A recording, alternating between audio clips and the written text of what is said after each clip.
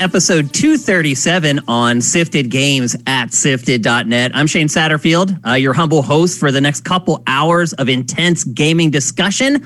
Alongside me, I have Matthew Kyle, and we're both coming off, at least in my opinion, the best week of gaming for 2020. You agree with that, Matt?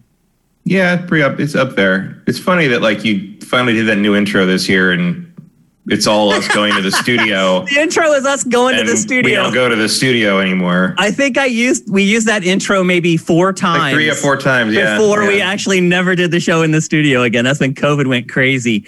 It has been an awesome week, everyone. Matt and I have been playing our guts out trying to get through all the PlayStation 5 launch stuff.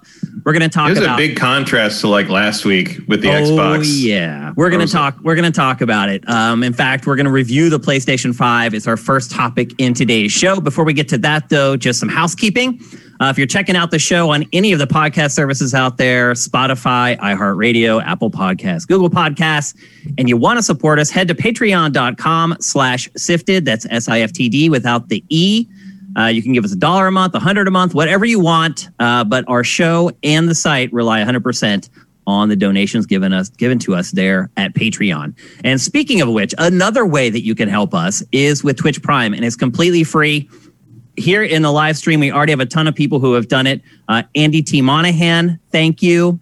Nox Aterinitis, I know I'll never get that right. Thank you. Mega Drive Guy, Jackaloper, Texture Glitch, Corey Film. Thank all you guys for Twitch Prime. Again, completely free. You can give us a free $2.50 a month.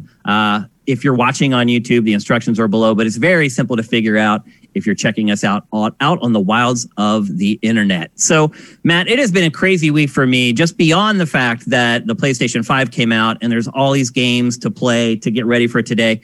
I got like my new TV stand and my mounting thing for my new TV for the wall. And I got the stand. I had taken my old stand not apart, but taken everything out of it. And everything was sitting in a pile. And then I got the new one. I was going to build the new one, slide it in behind the old one, slide the receiver into the new one, and then take the old one out. Well, I get the new stand and it's like busted. I'm not going to go into the details of it, but the bottom line is it was busted. I didn't even realize it was busted until halfway into the project. So I have my living room is a freaking disaster. I had actually planned on doing today's show from my living room instead of here because my wife is also gone for Thanksgiving. So I could have done that, but it's a complete disaster. So on top of all that, I've also, on the PlayStation 5 launch, I've also been dealing with all these logistics and it's been crazy, but I'm glad to be here. This is where I center myself every week. Matt and I talking about video games. And before we get going, actually, I want to throw to Jared, who is running the TriCaster today.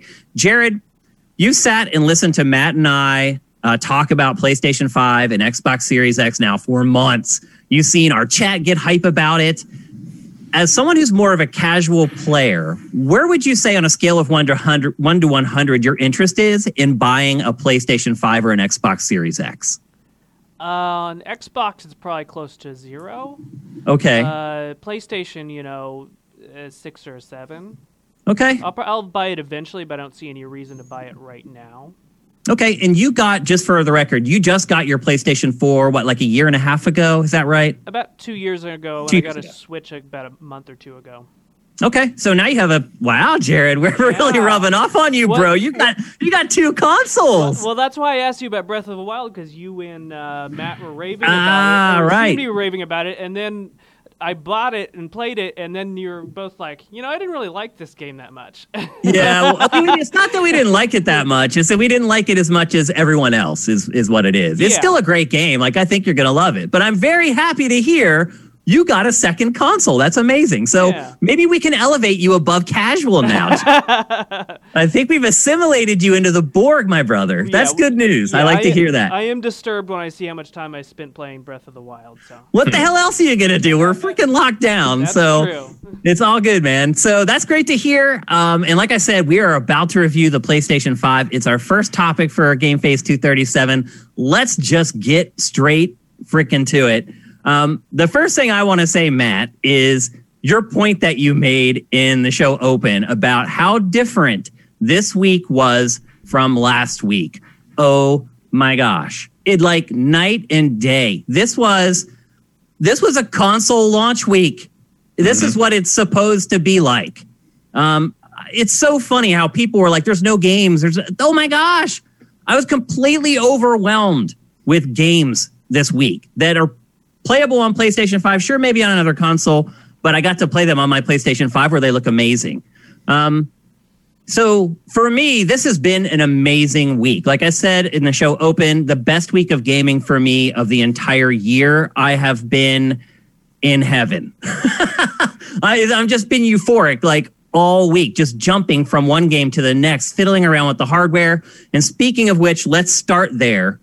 Let's start with the hardware, Matt. How has it been your first week with the PlayStation 5? It's fine. I mean, it works. That's all I really demand of it. It's ridiculously large. I set it up vertically because it just makes the most space sense. Otherwise, haven't had an issue with it. My only complaint is I don't like that when you switch to the HDMI input, it automatically turns on. Like I will turn my PlayStation on when I am goddamn good and ready. Like, but other than that, can't you turn that off? If there is I'm sure there is a setting for it, but I can't find it because we'll get to the OS later. Yeah, part of it might be your TV too, because I've been learning a bunch of stuff. It's the same input as my PS4. Like it shouldn't be any different on that. Yeah, but see, here's the thing: if you have like a HDMI control turned on your TV, then it may it's not. No, that kind of stuff gets very complicated. Whether you have it like turned on your receiver, whether it's on your TV, and whether it's on the console can all affect whether stuff turns on or off on its own. It's been I'll admit, it's been maddening for me for both this and the Series X to get that stuff tuned in, because it seemed like I got it set up for Series X okay, but then I had to do it all over again for PlayStation 5. So I hear you. It's all about that HDMI handshake, that CEC control. And it can be really handy and cool when you get it set up. Like, my new TV remote, now it controls everything. It controls my TV, my PlayStation 5, and my receiver. When I hit the power button, all of those things come on. When I hit the power button again, all those things go off. So there's good that can come from it, but you're right. It can be a pain in the butt until you kind of get them sorted out. Also, watching your unboxing footage here reminds me that Xbox definitely wins in the packaging department. They definitely made more of an event out of their console. They had like that. They're more of an Apple style to it. They had like a wrapper ribbon around it that had like their slogan on it. And PlayStation's just like, yep, here you go. Here's the box. It's white. Just open it. Like, get on with it. Now, it did have more stuff in there. Like and it had like an actual instruction manual. It had like the quick start thing. What Sony always has. A little self-assembly with the stand there. How do you feel about the stand, Matt? It's fine. I hate it. I hate it. I stuck it on and I stood it up and that's it. See, that's fine. That is fine for you. And if you don't ever move your console, it is going to be fun. I move my console constantly. I'll bring it back here to capture footage. Then I'll take it back out to the living room to capture on the big TV with the full 7.1 audio to get the real experience of the game. But every time I do that, I have to the stand, it doesn't snap and stay on. So you pick it up, it falls off. Like when you're putting it in. Yeah, it doesn't stay connected. Mine's literally screwed on. It doesn't come off. Oh, then maybe I need to screw mine on. Yeah, there's a screw inside the stand. If you open it, because if you rotate it, there's a little slot that opens. And there's a screw, like a metal screw in there you can pull out and screw in. And it's also, there's a little hole there where you're supposed to put the rubber dot that you take out. It's like a camera, basically. Putting a camera on a tripod. You have to, so it's like that. And I totally missed that. I actually used well, if you looked at the instruction manual, it would tell you. I did not. I will fully. It actually is like a coin screw. Oh, okay. I just used a nickel to screw it in. It holds fine. I thought you were going to say you had to put it horizontally in one room and vertically in the other, which would be a problem. Well, the bigger problem really isn't it that the stand doesn't stay attached, although that was annoying. The bigger problem is when you move it around, the stand is really flimsy and it feels like it may not hold up to a lot of moving around or bumping and jostling. And two, like I bring it in here and put it on top of my PC tower to capture, and it's an uneven surface on the top.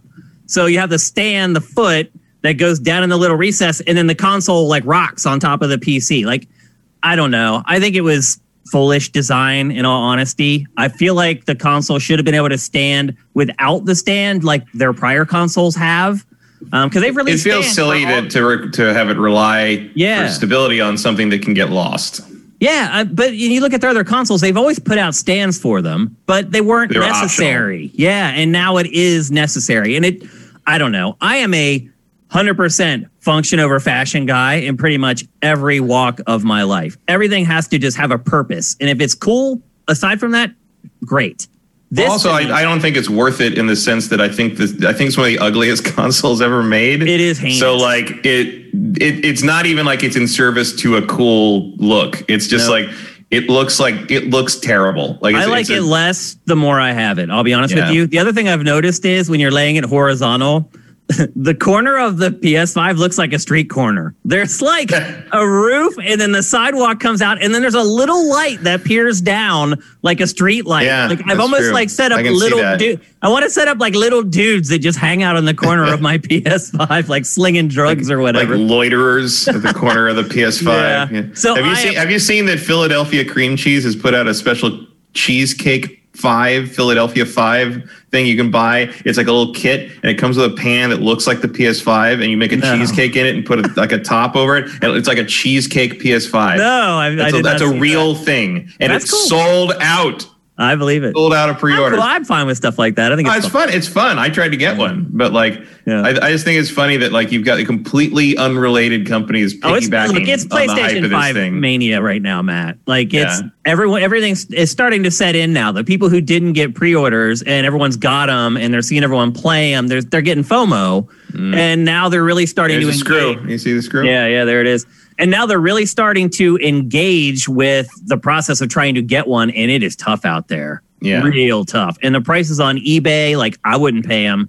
And I'll say this right now, before we even talk more about PS5, I would not pay those eBay prices. I would not. Oh, no. I would get a PS4 Pro for a couple $100 off of eBay first and just kind of limp along with that for a year or so before I would pay those eBay prices. But anyway, I know a lot of you guys are trying hard. I really wish y'all luck. I hope you guys find them because I have been loving the hell out of my PlayStation 5. It has been completely different for me from the Xbox Series X. I'll be honest with you, Matt.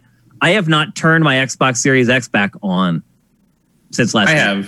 I went back to Assassin's Creed a couple times. Oh, see, I did not. The only reason I would go back is for Watch Dogs Legion, and I think I'm probably not going to play more of that game until maybe next year. So I have no reason to go back. I have not turned it on again. It has been completely night and day for me, PS5 week versus Xbox Series X week.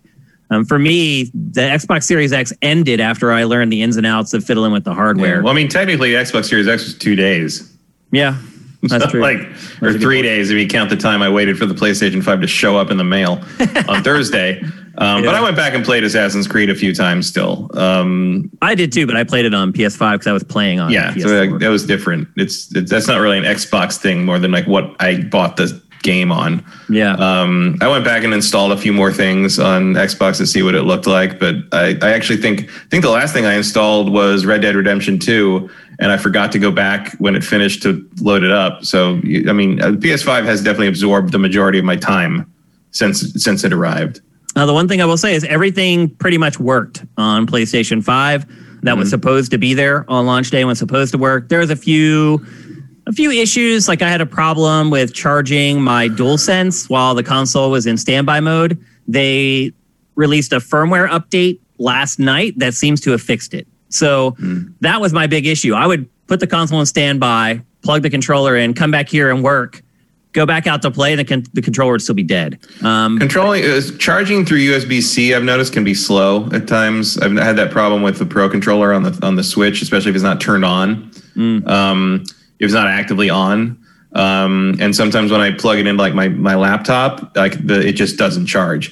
The thing I've noticed on the DualSense, I've mostly been playing unwired, like unplugged, and then when it gets low, I'll plug it into the cord attached to my laptop. And I've noticed that the charge stays constant like that, but it does not get fuller. Like it doesn't fill. So like clearly it uses enough power when it's on that you're not going to charge it while using it because it's using it at the same rate it can basically eat it. I think. Well, I have not had a problem with it. It's charging very, very slowly. Well, if it is charging, and I figured this out because when I went back, I could tell it hadn't charged at all, and I started paying attention. If it's charging while it's in standby, it will pulse orange. Like orange lights will go up. And that was not happening at all until after the patch. And now it is happening. And it is charging now. So they seem to have fixed that. Other issues I had were just like where they moved stuff. Like being able to turn the thing off. I had to text you to ask you how to turn off the PlayStation 5. There's a lot of things where like I do not think this OS is an improvement at all. I think they mostly rearranged the deck chairs in the Titanic. Like that's exactly what they did. They just moved a bunch of the same functionality, but like it's in more inconvenient places. They removed some things that I like like you can't hit the shoulder buttons to jump from the left and right end of the panel line anymore, which is like why the fuck is that removed? Like they arbitrarily moved a lot of the options down to the bottom when you hit the PlayStation button. Yeah, and then if you want different settings, you got to go all the way up to the top and move over to the settings. It really makes no sense. Just like why are there two bars? Like I don't know. It's really weird. I agree with you. Like most of the changes don't make much sense to me. Now that I'm used to it, it doesn't really bother me anymore. No, it's just weird. Like yes, they swapped where yes and no are on the left and right sides when you have to confirm or deconfirm something. I'm like, why did you do that? Like I'm used to it this way and you moved it the other way, and so now I got to get used to that. It's just like weird. One thing I will say that I really like is they have an option to set a universal setting for the whole console for invert Y. Awesome. Not every game recognizes it though, so not so awesome. But they're getting there. What was it? Because I learned that because I tried to play Astro's Playroom and there's no option in Astro's Playroom to invert. You mean Y. Rescue Mission? No, whatever the Astrobot thing is. Yeah, that's Rescue Mission for PS5. Rescue Mission? Playroom is the PS4 one. Is it? Yeah. It's like, but there's no options in that game. Like you can't swap invert Y. So I'm like, what the hell is that? So I Googled that and there's a way to do that, but you have to do it in the system settings. But then like some games just don't recognize it and it's weird. And then like one game, I think it was Bugsnax, did not recognize it, and the next day it did. So weird. That is weird. So things are being updated and things, that stability, whatever they called it, a stability update. There was no specific things. I have seen the stuff about the system's bricking while sleeping, which seems to be mostly tied in with Spider-Man Remastered. The majority of reports of that have been the system asleep while Spider-Man Remastered is running. I've had no problems like that at all. So neither have I, other than when I first started it up, it had to like rebuild the desktop or something. It had to like repair something, which I assume was just startup bugs. But there have been enough reports that I don't put it to sleep now. I quit all the games and turn it off, just in case something like that. Because the problem is like, if this thing gets bricked, you're not getting another one for a while. Yeah, so I mean, they'll replace it, but get one. Yeah, so maybe just stay away from that game for a bit. And I really don't want to have to ship this thing anywhere. So it's so that's a little troubling, but whatever. Like I'm sure they'll get around to fixing that or whatever. I'm in no hurry to play Spider-Man Remastered just yet. Oh, I've got plenty to get through. But yeah, for the most part, like moving like the settings up to like the top, like I was okay with that because they were like kind of buried in the prior stuff. But you're right. There's no reason to have like two crossbars now. And also there's other things that are like missing. Like you can't add stuff to the home crossbar. Folders still aren't there. That's what they put up, like you can see in the B-roll there, like the PS Plus panel is up to tell you like, oh, you can get free games, but there's no way to remove that. Yeah, like I can't delete that from my lineup. Like I could do that on PS4 if they put up like basically was an ad in my little panel feed. I can delete that and get rid of it and just see the games I have. And I can't do that on this yet. I'm sure they might add that later. Yeah, I mean, look, it is week 1, so there it says Astro's Playroom right there. Where? The panel, like with Astro on the on the B-roll, it says Astro's Playroom. That's where I got that. Oh, got you. So I don't know. I think a lot of stuff like folders and things like that, I would expect them to come. I would also expect the ability to add stuff to the home screen eventually to show up. Now, PlayStation 5 does not have quick resume, but if you tap the PlayStation button, this little menu pops up from the bottom that we've been talking about, and there's an option there to like quickly return to your latest apps.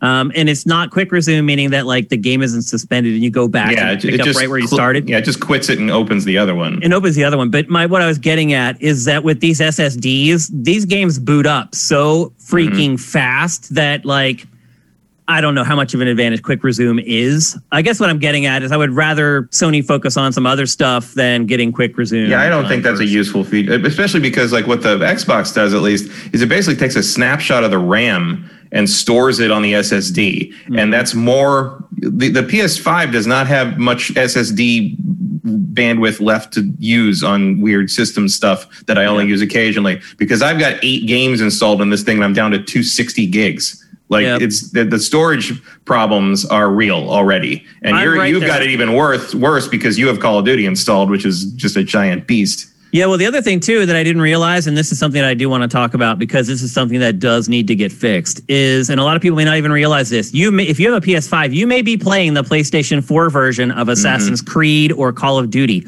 I was for a little bit. Now, and this is the crazy part. So I installed Black Ops Cold War for the first time on PS5. I never played it on PS4 at all. I played the betas on PS4, but not the actual retail game. It still downloaded the PS4 version of the game. When I went to download it, I just selected all because I got like the deluxe version from Activision or whatever, and there's a bunch of dumb crap in there. So I selected download all. It downloaded the PS4 version and the PS5 version. And then when it started, it defaulted to PS4. It's so bizarre. And what you have to do is when you go to the screen where it has like the bubble that you click to press play, there's an ellipsis right next to it. Click that. And then that brings up a menu that lets you select the version of the game you want to play. And to that, I had played Assassin's Creed Valhalla on my PS4 Pro, and then I did install it on PlayStation 5. It did the same thing. It installed both versions. But I hadn't started playing that before I realized it. So I saw the PS4 version was there. I deleted it, started playing the PS5 version. All my armor gone. The game starts, and I'm naked. All the armor that I had earned throughout the game is gone. My weapon was still there, thank God, because I freaking love that weapon.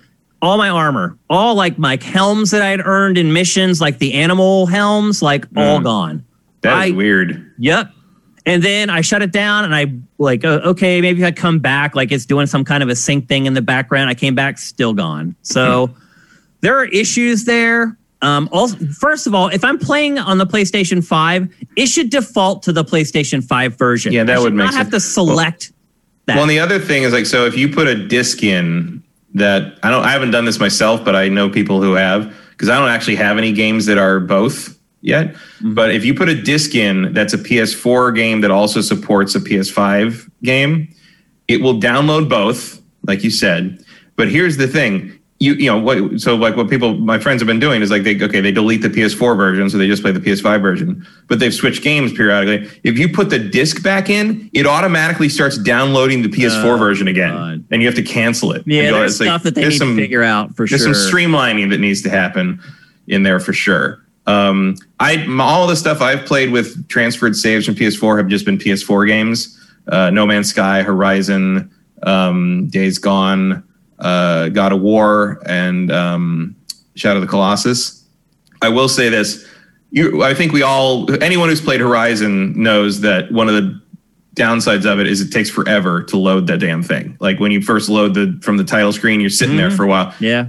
It takes 8 seconds on PS5. It's ridiculous. There are no load times anywhere in anything. Like, it's so funny. Like, I'm used to playing these games where you see it dip to black, and you like sit the controller down and like pick up your phone, maybe look at like your watch. Like, no, like you can't, it just starts. Like there's no downtime anymore. It's awesome. There's a great tweet that was like, sorry, I haven't responded to your text. Video games basically don't have load screens anymore. Yeah, they don't stop anymore. It's great. I love it. But to what we were talking about earlier, there's no doubt that Microsoft has done a better job with Series X handling the straddling generations. They've done a much better job than PlayStation has. The smart delivery makes a lot more sense now. It works. Yeah, and it hasn't worked. It just does it. Yeah, and it hasn't really worked on PlayStation 5 for me anyway so far. But again, these are small things that I think probably by episode 238 will be fixed. Like I had the problem with the charging and I tweeted about it, and literally within 2 hours, first of all, I got some DMs from people who worked at Sony. And I'm not going to say who it was, but basically just telling me it's not just you.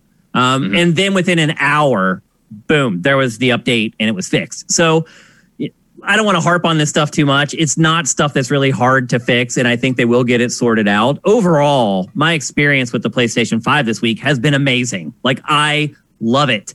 I don't like how it looks, but I love it. I think it's just more evidence that this both did, but I think this console in particular came in hot. Yeah. Like, these things barely got done in time, especially PS5. Everything else about it, but it works. Yeah. Yep. Again, and like I've said for some time now, I'm like, I don't like the way it looks. I think it looks dumb on my I agree. I think it's ugly. But I don't care. I mean, what am I going to do? Not buy it? Not play God of War Ragnarok? Like, no one's going to do that. I think once they put out black plates, I'll feel a lot better about that.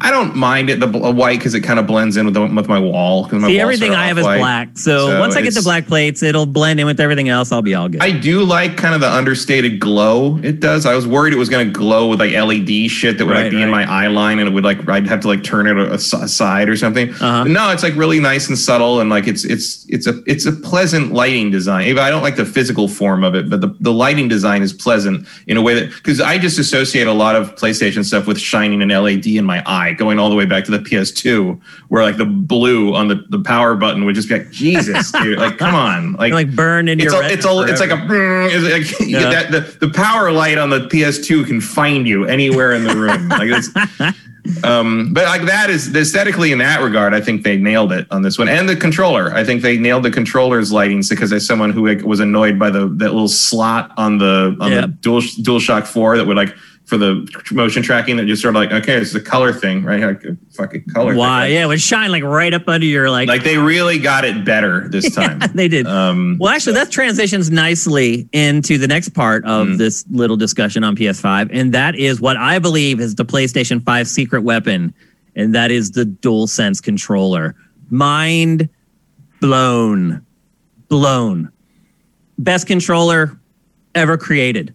It's not even close.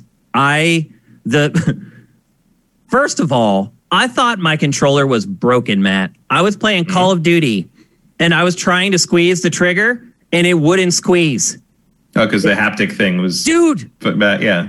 I was like... So I Google it. I'm like, broken PS DualSense right trigger. Like, there's nothing. And I'm like, what? So I pick it back up. I start playing. The controller, simulates what it feels to, the trigger. It's insane. It's like the GameCube trigger, but you can turn it on or off. I know, it doesn't feel like the thing you want to do first with your new PS5, but I really suggest playing Astrobot. Yeah, we'll get to it. We're gonna have a whole because that game is basically a demo of what the controller can do. Yeah, and it's really effective in sort of, because there's nothing in the OS, like when you start the system up, that really walks you through how the controller works. So you kind of got to do trial and error. And because a lot of this is pretty new shit, I think that game really walks you through it. Because that's how I learned the trigger could do that, because you have to pull it hard to blast off a little rocket thing it has. I'm like, oh, I'm not going to break it if I do that. It's just, that's how hard I got to pull. So it varies by game. So it varies by really gun in Call of Duty. Every gun, the trigger is different. It's mind blowing. And but I will say this: I turned it off because for competitive reasons, I leave it on when I play the campaign. When I play multiplayer, I turn it off, and I will, because it's weird. It's trippy, man. The first time it happened, I thought my controller was broken, and then I realized no, there's something in there pushing back against me. It's freaking awesome. I can't even imagine the stuff that they're going to start doing with this as time goes on. And again, there's a lot of cool stuff in it. And I'm used to some of that because I have used force feedback joysticks for flight simulator things. And it's a similar where it fights you and that kind of thing. But I also turned a lot of it off just because it's a cool trick. But I just don't think that's very immersive. Like it just annoys me. Like I think it does. I think it is. I like it. But like in games, like in Spider-Man, there's a thing where when he types on a keyboard, it does a little like tick tick tick, like a keyboard tick on you. I'm like, why do my hands feel that? I'm like, I don't. It doesn't make sense to me. Sensory wise, like why I'm feeling through my hands things that are happening. I think that's a game by game thing. That's the developer's decision to do that. It's whether it's implemented. The bottom line is the functionality is there and it's freaking awesome. It's up to the developers to implement it well or not implement it well. I mean, I give them credit for the fact that like it does exactly what they said it would do. It's mind blowing, dude. Like which is idea. Maybe the first time something like this has really come through in that way. Because we've heard the haptic feedback promise before, and it wasn't real. I mean, even on the the HD rumble on the Joy-Cons, and like this is the first one thing like that I really feel has like delivered on what they were it's legit. Claiming. Legit. It literally blew me away. But the other reason I turn this off in some games is because the biggest problem with the DualSense is its battery life. It does drain the battery pretty fast. It just the DualSense battery in general just does not last that long. Like my guess right now, and I haven't like timed it or anything, my anecdotal guesstimate is about 3 or 4 hours of hard play, and I'm starting to get the alert. And that's with all the rumble, the haptic feedback, everything turned on. Now that I've turned some of that stuff off, it seems to last longer, but bottom line is it's not as good as the DualShock 4. It's not even close. I would say 4 hours is about what I've been getting out of it. Yeah, that's bad. About right.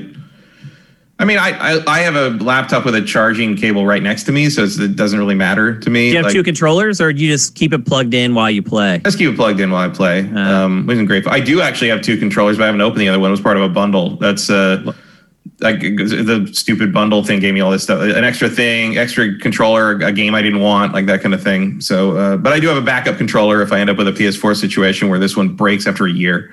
Well, this is the perfect opportunity for me to bring up that JM Rain, the person in our chat who always makes it rain and brings the hype train every week. He sent me a DualSense controller. He got an extra one in a bundle, and he sent me one. So thank you very much, JM Rain, for everything you do on our live streams and for sending me that controller, man. I really, really appreciate it.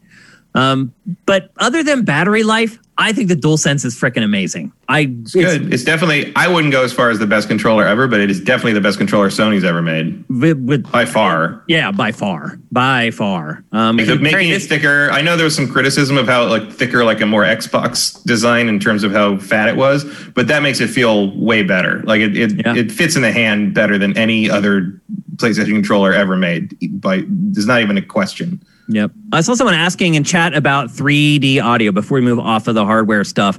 I do not have I don't have height with my setup, and I haven't tried to simulate it yet. I don't have enough speakers, unfortunately, to do that stuff. Yeah, I have a 5.1 setup that's built into my ceiling, and I can definitely hear the difference. Like when I'm playing Spider-Man, I can hear pedestrians over here and over there. Like it's definitely like noticeable, but I don't have like a 7.1 or an Atmos thing that would really take advantage of it. So yeah, my receiver is still it's about 6 years old, so it's still it has all the best codecs from then, so it doesn't have a lot of the latest ones. I am planning maybe next year or the year after to do a complete overhaul of my home entertainment center because right now the way it came when I bought this house is the AV stack is in the garage, and it's wired through the whole house, and so the HDMI. So the way that the thing in my house works is the HDMI from the consoles goes into the TV and then out of the TV back to the receiver and then back to the speakers. So there is a little bit of lag introduced by that, having to go to the garage and back. For sure. And I would and also I can't really add things because they're all in the wall, right? Yep. So eventually I want to basically replace all that with a full Dolby Atmos in the living room setup, and the stack will be over in the corner, and it'll be all self-contained, and I can have a much more robust sound system. Also, place where I want that stuff in your ceiling will stay there. It's always going to be there, and it's going to be as part of the house, like sound system and all that. That'd be cool. But I'd really like to, it's built to be like, oh, here's 5 speakers, and the rear speakers are just far enough back that they're sort of behind you, but not quite behind. Like I would want to have this thing. I want that THX fucking the audience is listening thing to really blow you out the back of the kitchen. It's like that's what I'm here for. So I might do that like next year or the year after, and then I can tell you more about the PS5's But then I guess I would also need to upgrade the TV. And see, that's how it happens. It just, you're like, I like better sound, and then all of a sudden you spent $6,000. Yeah, see, my spending spree is over, Matt. I had to call it. Well, that TV is going to last you for a decade. The TV, the 2 consoles. I had to buy a new entertainment center. All the mounting stuff for the TV. I am tapped out, and Christmas is coming, so I'm like, man, it's gonna be a lean winter, but it'll all be worth it. Like you said, that TV will be my bro for probably the next, maybe till I die. Let's be honest. I'll probably never buy an 8K TV, or at least until it dies. We'll see who outlasts who. The way they build electronics these days, I think the TV might win. But anyway, I have loved this week with the PlayStation 5. To me, it's been night and day from Xbox Series X. It feels like a legit console launch to me.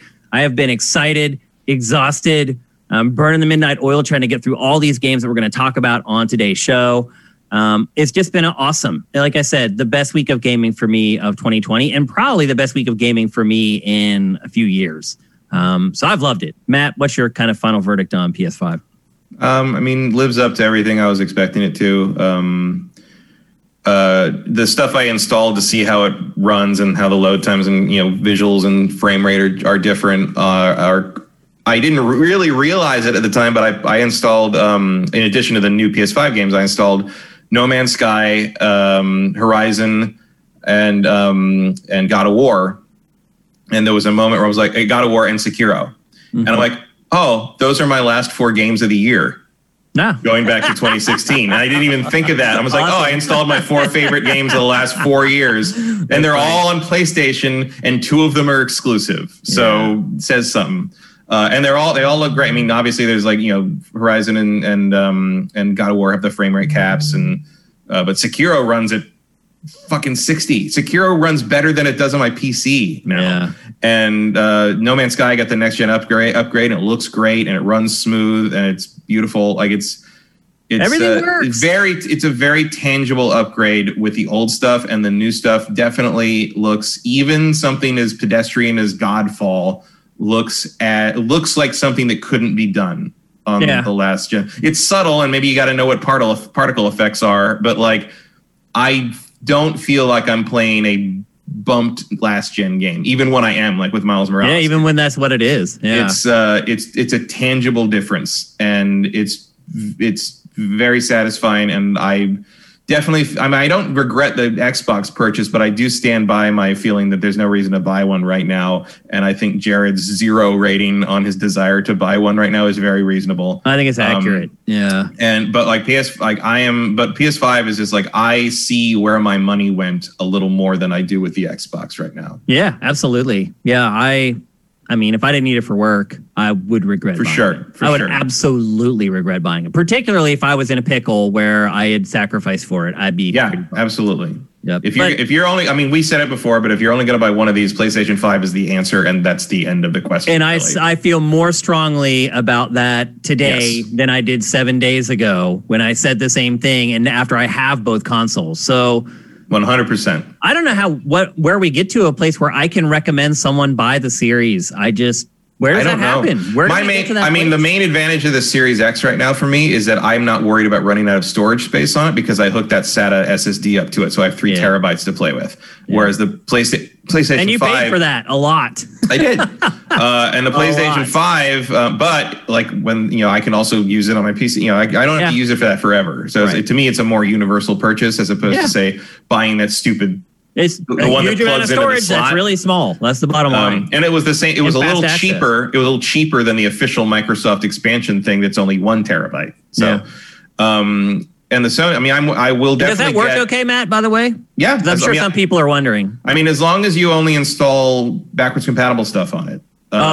That's all you can do with it. So it doesn't replace. You can install Smart Delivery and Xbox Series X specific stuff on it, but you will not get the same speed. You can't play from it, right? You can. Oh, you can. Okay. But it's just it might load slower by a few seconds, and it warns you actually because I have the SATA drive as my default installation drive because I figure I'm going to probably be installing more last gen stuff than new gen stuff because there's not a whole lot coming out right now. in the near future, except like Cyberpunk. And when you go, so when you have it set like that, I can't wait for that, by the way, on these consoles. Oh yeah, when you have that, when you go to install, whenever you go to install something that has smart delivery, like Forza Horizon 4 in this case, was the first thing I installed after I hooked the drive. Me too. It tells you it's the game I've played the most on my Series X. It tells you this will work better if you install it to the internal drive. Yeah, and you pick the internal drive, and it does that. It will still play if you put it on the external. Okay, but the basic, but according to Digital Foundry and according to my own playtime, you won't get any extra juice out of an Xbox One game by putting it on the internal as you will put it on the external SATA SSD. So you basically save the internal stuff for smart delivery stuff. Gotcha. So that's how that works, and it works great. It's fun. And meanwhile, the PS5 is like, yeah, we got room for maybe one more thing right now, and then you just gotta sit there and hope that one day Sony announces which drives you work with it. Because right now the external hard drive, like regular external hard drive, where you can play old game, you can play old PS4 games off that. But that is also suspected to be playing a role in that brick during sleep problem. So no one wants to hook up. I would just stay away from attaching anything to it. Yeah, let them. It sounds like let it run on its own. It sounds like let them update it a few times, and then we'll see where we are, like in December. ETH Demon is saying that they put out new Cyberpunk footage. I did see that was published. We had it on Sifted, but I did not watch it. He's saying it looks like it runs poorly on Series X. Is that right? No, that's not true. It runs at like 30 frames a second. I mean, that's still not great. I mean, if you expected Cyberpunk to run at anything else on a non-PC, you were out of your mind. Yeah. And it's not encouraging though. I mean, what's going to happen on this PS4? Because this is I mean, is it going to run onto the base PS4? PS4 and they did not show PS4 vanilla and Xbox One vanilla, Xbox One S footage. They only showed Xbox One X and Series X, and they look roughly the same, except there's a resolution difference. There is slightly less pop-in on the Series X, but there is pop-in. Like the pop-in's there, and it's a little less populated than the PC version. It looks fine. But this thing was always, and also let's not forget, it's CD Projekt Red. CD Projekt Red's games come in kind of busted, and like a year later they look great, and there will be a full next gen upgrade next year at some point, so I'm sure we'll address some of this. But right now you're going to be playing the Xbox One X version with a slight bump on the Xbox Series X. So if you aren't planning to play this on PC, you are going to get a subpar experience one way or the other. ETH Demon just clarified. He actually said Xbox One X, but it just shows you how confusing this nomenclature is. Yeah, it's dumb. So easy to get it all screwed up. But I don't know why they're upset. They need to come up with some new letters. Yeah. Okay, let's move on. Let's start talking about some of these awesome games that we've been playing this week, and there have been so many. The theme of this episode is going to be me assuming that Matt's going to play stuff that I'm not going to play, and maybe Matt assuming that I might play some stuff more than he did. So it's going to be rare that both of us have played the same amount of each game, but I think we'll both have our own perspective on each one at the very least. And the first one we're going to talk about is the remake of Demon's Souls for PlayStation 5. One of the only true PlayStation 5 exclusives available at launch. You cannot play this game on PS4. And after 5 minutes of playing it, you will figure out why very quickly. It is one of the most beautiful games I've ever seen. Yep. It may be the most beautiful game I've ever seen. Yeah, they have done. I try to stay away from hyperbole like that, but wow. Like just some flashes that you get like every once in a while when like a flame will just flicker the right way and it'll light up an enemy's face. It's horrifying. It's it is the self-shadowing is how all that's like. Just when you walk through doorways and the light that comes from your character correctly lights the rim and the door jamb, and the door jamb gets shadows on its sides because the light doesn't reach that part of the geometry anymore. Like it's just like all this tessellation work that like I've never seen anything like it outside of like one of those demos that they lied to you about with the Unreal Engine years ago. It's like, it's just incredible. And it's all happening in real time. And even when you turn it to performance mode, it doesn't really look that different. Like there's some lighting bells and whistles that turn off, but otherwise it looks pretty much the same. Like I haven't minded playing 60. I don't feel like I'm missing anything by playing in performance mode over cinematic. I play cinematic. I just wanted to look as good as possible because I know I'm probably never going to finish this game. So I am just trying to enjoy it as much as I can, as long as I laugh. It's just not that different. Like I'm very impressed by like it's using obviously some lighting techniques that are going to kill the frame rate, but also like it is a rock solid locked 30 in the cinematic mode. There is no stutter anywhere. Like there's rumors flying around now that Sony's going to buy Blue Point. And after we've been saying that for a while. But after if I'm Sony and I see them turn this in, I'm like, we need to not let these people work for anyone else ever again. They should have done that when ridiculous. They saw like a year ago when they saw the project being in development. Like, put it this way, there was someone who put up on Twitter a comparison between the original Justice League Steppenwolf and the new one from the stupid Snyder Cut thing they put out with all the spikes and shit. And I thought they were comparing PS3 and PS5 Demon's Souls versions of something in armor or whatever. And then I realized it wasn't, because the new footage from the Snyder Cut doesn't look as good as this game. I know, it's crazy. Like, it's ridiculous. It really is. Like, the character models, just for the enemies, all of them are just that blew my mind too. Like what we're looking at here, character models. Create the character mode on a Souls game that doesn't look like shit. Oh, I know. Wow. But even that, I'm talking about the enemy models too. Like, they're just so detailed. There's a couple enemies in here that, like, when I saw them playing the game, I'm like, oh, that's what that's supposed to look like. It's like, I mean, I did that a lot with this. I mean, it is definitely the biggest remaster ever as far as how much it improved upon the original. It is like... Because the PS3, I mean, the Demon Souls was pushing the PS3 already. Yeah. They were compromising. A lot of that is because From's engine was a piece of trash. Part of it, but also because, I've seen some people complain. It's like, oh, the new one is too green. There's too much foliage everywhere. Like, well, yeah, because you couldn't put bushes in the PS3 version because they were out of space. Like, this really feels like the original Demon Souls felt like it was held together with like Elmer's glue and paper mache. Like, definitely. It was just always on the fringe of just collapsing. This game is freaking rock solid. This feels like they just brought the concept art to life. Like, the art really I mean, that's the other thing. Like, you do see the core of the game is so strong because it's still the same exact game. I mean, what's really shocked me the most is how little the rest of the game has changed. Like, they tweaked very little things but even enemy placement, everything is identical. Even just the way the animation works, they've added up some motion captured animation to the characters and stuff. But even as someone who's played a ton of Souls and ton of Demon Souls back, just killing things feels better in this one. Like, it's just, I don't know what they did. It looks a lot better, that's for sure. It's just maybe it's probably the DualSense and whatever vibration thing they're doing with that. Yeah. But just even early on in this part where you're just killing those first few zombies, I'm like, that feels visceral. It feels real somehow. Like, I don't know how to describe it, but it feels really good to play in a way that the Souls games usually don't at first. You kind of gotta get in. But there's just an organic kind of quality to this that the other Souls games didn't have. And there's part of me that's just like, oh, I hope From's taking notes on some of this. Or maybe Blue Point should handle some stuff for From going forward. They're going to get purchased by someone. So if Sony doesn't buy these guys, they're Microsoft's going to buy them, or Take-Two's going to buy them, or someone. I don't know why people are sleeping. Phil Spencer's hiding in the ductwork over there or something. Literally, they've cranked out 3 amazing games in a row. Yeah, between this and Shadow of the Colossus, I think Sony's got to do it. They've proven themselves. So, yeah, this game is amazing visually. Now, getting back to the game itself, everybody knows I'm not a huge Souls fan. And I did play Demon Souls a good bit back in the day. I didn't make it all that far, but enough that I played this first level and realized everything was exactly the same because I had played that first level so many times before.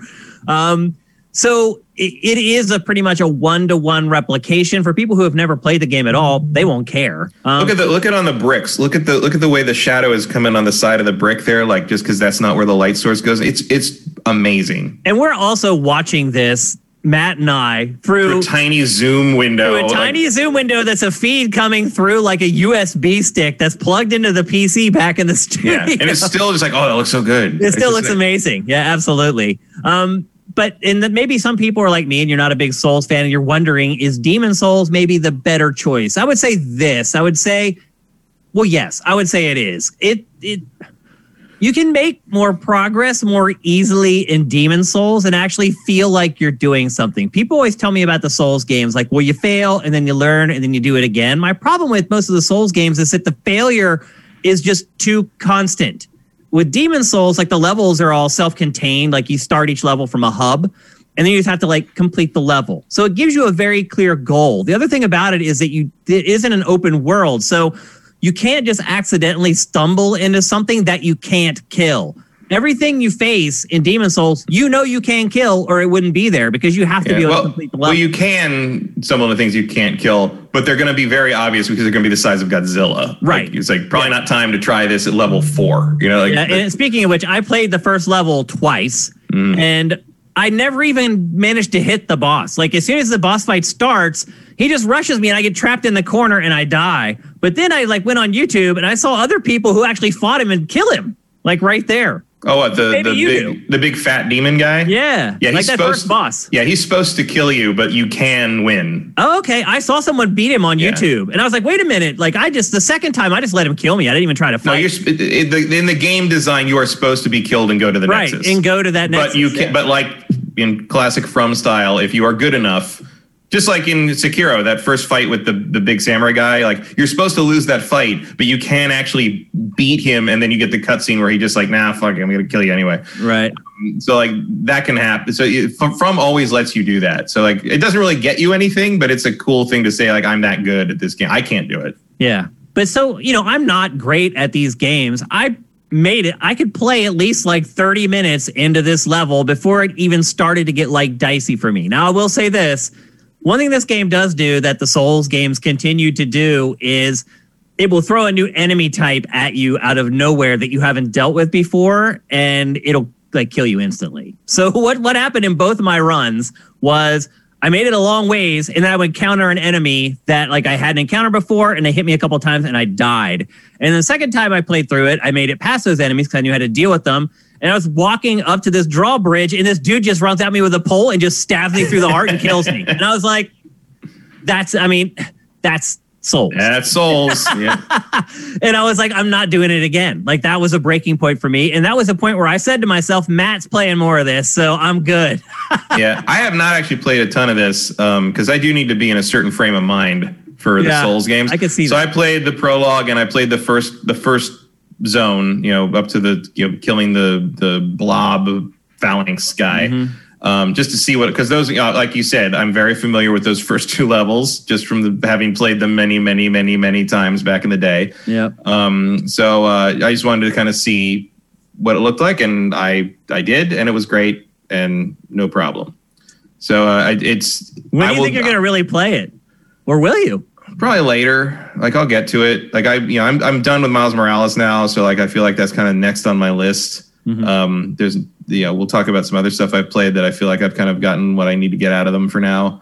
Like I said, like Souls is a thing the mood has to strike me on. It's not something I can just play every day all the time. I know there's people that this is all they play, and more power to you. But I gotta be. I would go insane. I gotta be wined and dined a little bit by the Souls game before I'm into it. We'll see how it goes. But part of it on the first date, a little bit. Part of the draw though is like just it looks so good. Like it does. See, like wanting to see how. I can't believe you're not playing it, Matt. Like I figured you'd get to that first boss and see it and be like, "Oh, hook, line, and sinker." I'm not. I am not a graphics whore. All right. I mean, it's cool. I love what they're doing here. This game, like, it made me want to play it. I'll put it to you that way. I love what they're doing with it, but like, it's not. It's the gameplay is the gameplay. And call me crazy, but I've had a stressful enough November already. So yeah, I mean, I'm with you. I think everyone's stressed out. But I did enjoy my time with this. But I should have added at the end of what I was talking about before is when I died, I had to start all over again. You go all the way back. You're back outside the building. You have to walk up to the building. You have to go through the whole thing again. And that's the thing we forget about Demon Souls is there were no bonfires. Yeah, Dark Souls is actually a little more forgiving about where you start when you die. Yep. And so when you die, that's it. You go all the way back. So my second run, I was probably close to like 40 minutes, and I died, and that was it. Yeah. I mean, Demon Souls is great. Like I certainly have an appreciation for it that I didn't have when it came out because I went back. But it's easier too. They give you tons of health and a little bit, yeah. But I also enemies find go down easier. I also find, it is in some ways a prototype for what they perfected in Dark Souls, and that remains true here. It is different. Like there's, I'm glad that it's not trapped on the PS3 anymore. Even if it didn't look like this, I would be glad if they just had kind of done like a remaster and saved it from sort of the PS3 prison. I mean, in all honesty, the PS3 version is like a piece of junk. So this needed to be done to this game. Yeah, it needed work. Even if you could still play the PS3 version, you needed to do something. And it's nice that they gave it, it's sort of with the Shadow of Colossus. It's like, it wasn't a giant hit. It was a critical darling, but it was nice that Sony gave it the attention it needed. Now let's see the Bloodborne 60 frames a second patch. But it's good. I mean, if you want to do this to all the From Software games, I'm not going to argue with you. It's very weird getting games that you're never going to finish. Like, I know I'm never going to finish this game. It's just never going to happen. I've only finished Demon Souls once. I don't know if I will ever finish this one. I'll give it a shot. I don't know. 40 minutes depends what I have to play or what I run. It's just so much easier to load up like Valhalla and just mindlessly run around for an hour. And just hack stuff up. Yeah. It's way more cathartic. It's like, you're right, though. With everything that's going on right now, it's hard to play games that are oppressive like this one. How good does this guy look? Look at that. I know. Especially like me, I obviously can't like if you compare it to what it looked like in the it's just not even. I know. It's not even funny, really. It's just so they did amazing. So much work. Yep. And there I died. You died. Yep. So anyway, I don't know about that font choice. That's a strange font shift to the "You Died" font here. It still looks like Gaelic or something. It makes sense, I think. Yeah, it looks very different from the one they used in the original. But so, do you think you'll play more of this over the coming week? How about the coming week? I'll get to it before the end of the year. I just want to try to see what it looked like and be able to sort of compare it and talk about it. It was not a huge. It was a priority for me to get, but it was not a huge priority for me to like burn all the way through it.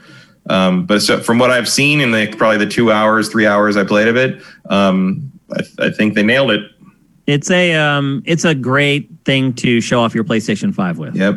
The world is mended at last. Yeah. Anybody will be able to get to that boss that you just saw. Yeah. And little things like where they're standing here, like when you walk across that in this version, it distorts when you step on it, and it's just like it didn't do that in the old. It's just so good. Yeah, they did a really, really good job. And look, it may have just secured them untold riches. Yeah, and I'd love to know what they wanted. Do you have them make new games? Do you have them just do endless remasters of Sony's first party stuff from back in the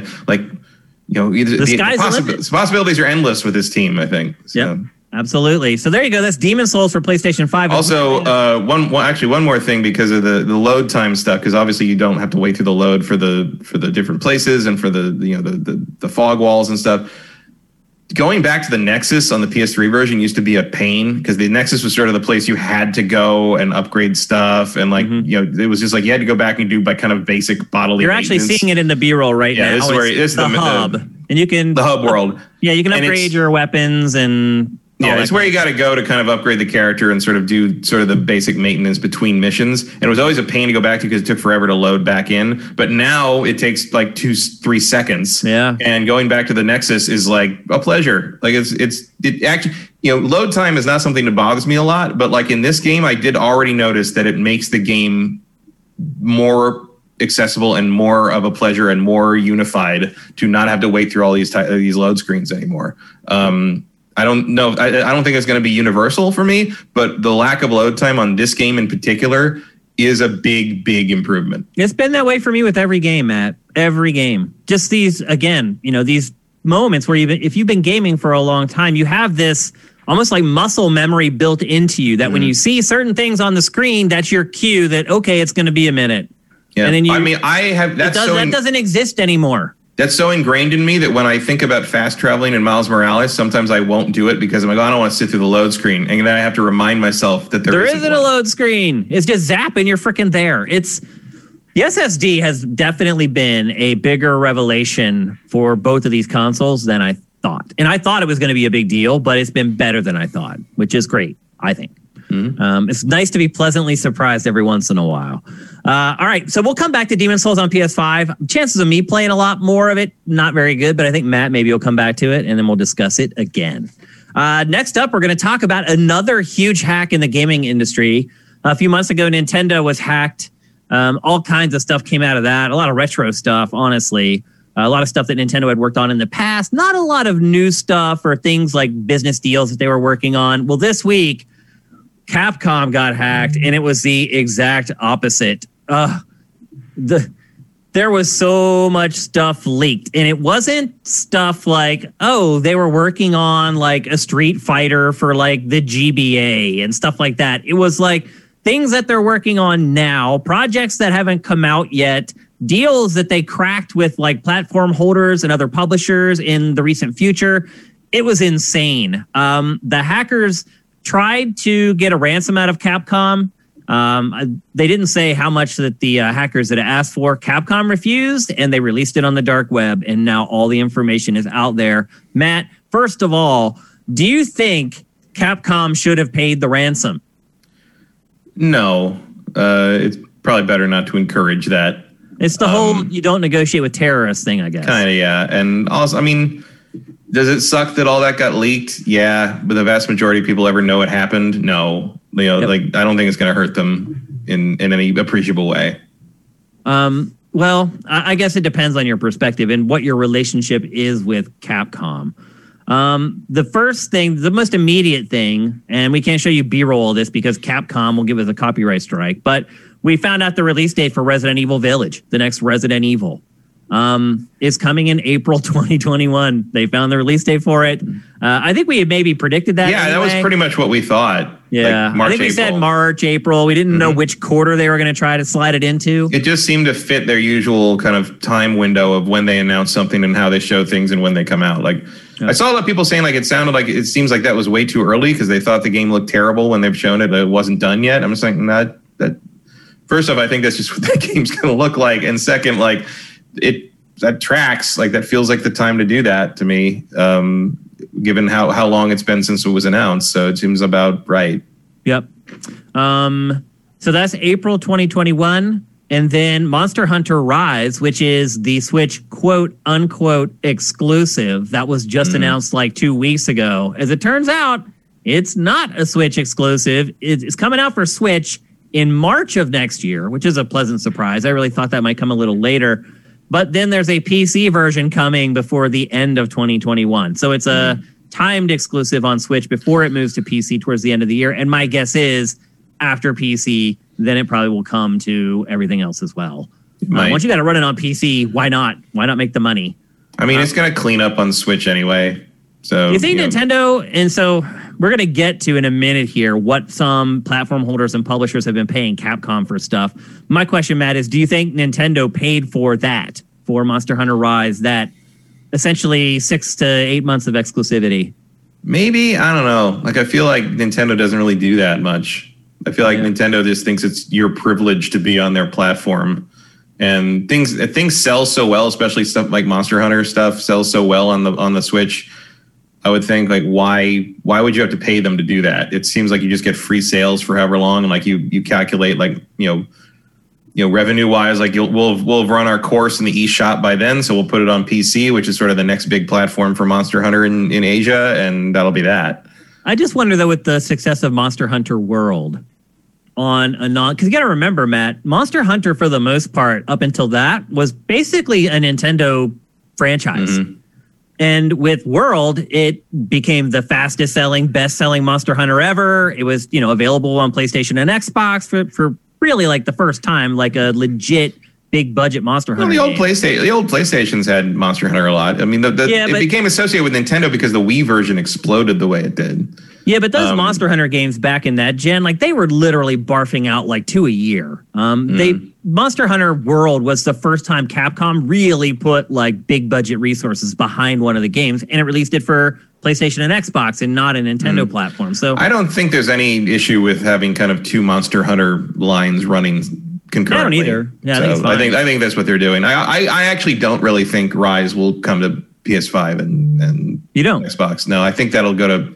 I think it'll go to. My guess is that it's going to be more of a kind of a microtransaction online thing, in the ways like we think of like kind of a mobile game sort of thing. And I think it will go to PC because that's a logical place to put it in Asia. But I would be a little bit surprised if it came to consoles other than the Switch. Interesting. I think if you're going to put something else on the other consoles, I think you'd put like some kind of expansion or new version of World 2, maybe sequel to Monster Hunter World. So anyway, it's getting to be about time for that too. So that was the Monster Hunter stuff, and here comes the Resident Evil stuff, and this is even more interesting. First of all, Capcom is working on a Resident Evil Battle Royale. Sure, why not? Which is pretty crazy. They obviously, you're seeing it right now, they experimented with Resident Evil multiplayer-focused games already. They've done it a couple different times. Mostly it's with cooperative stuff and things like that. Not a Battle Royale. Matt, how do you think that would do? That sounds like an interesting prospect to me. I mean, maybe, but it's like at the same time, like I don't know. Like I feel like the Battle Royale, the Battle Royale thing seems a little played out. Like I feel like the dust has settled on who's going to win that fight. I mean, it doesn't hurt to give it a shot, but I have a hard time seeing this penetrate much.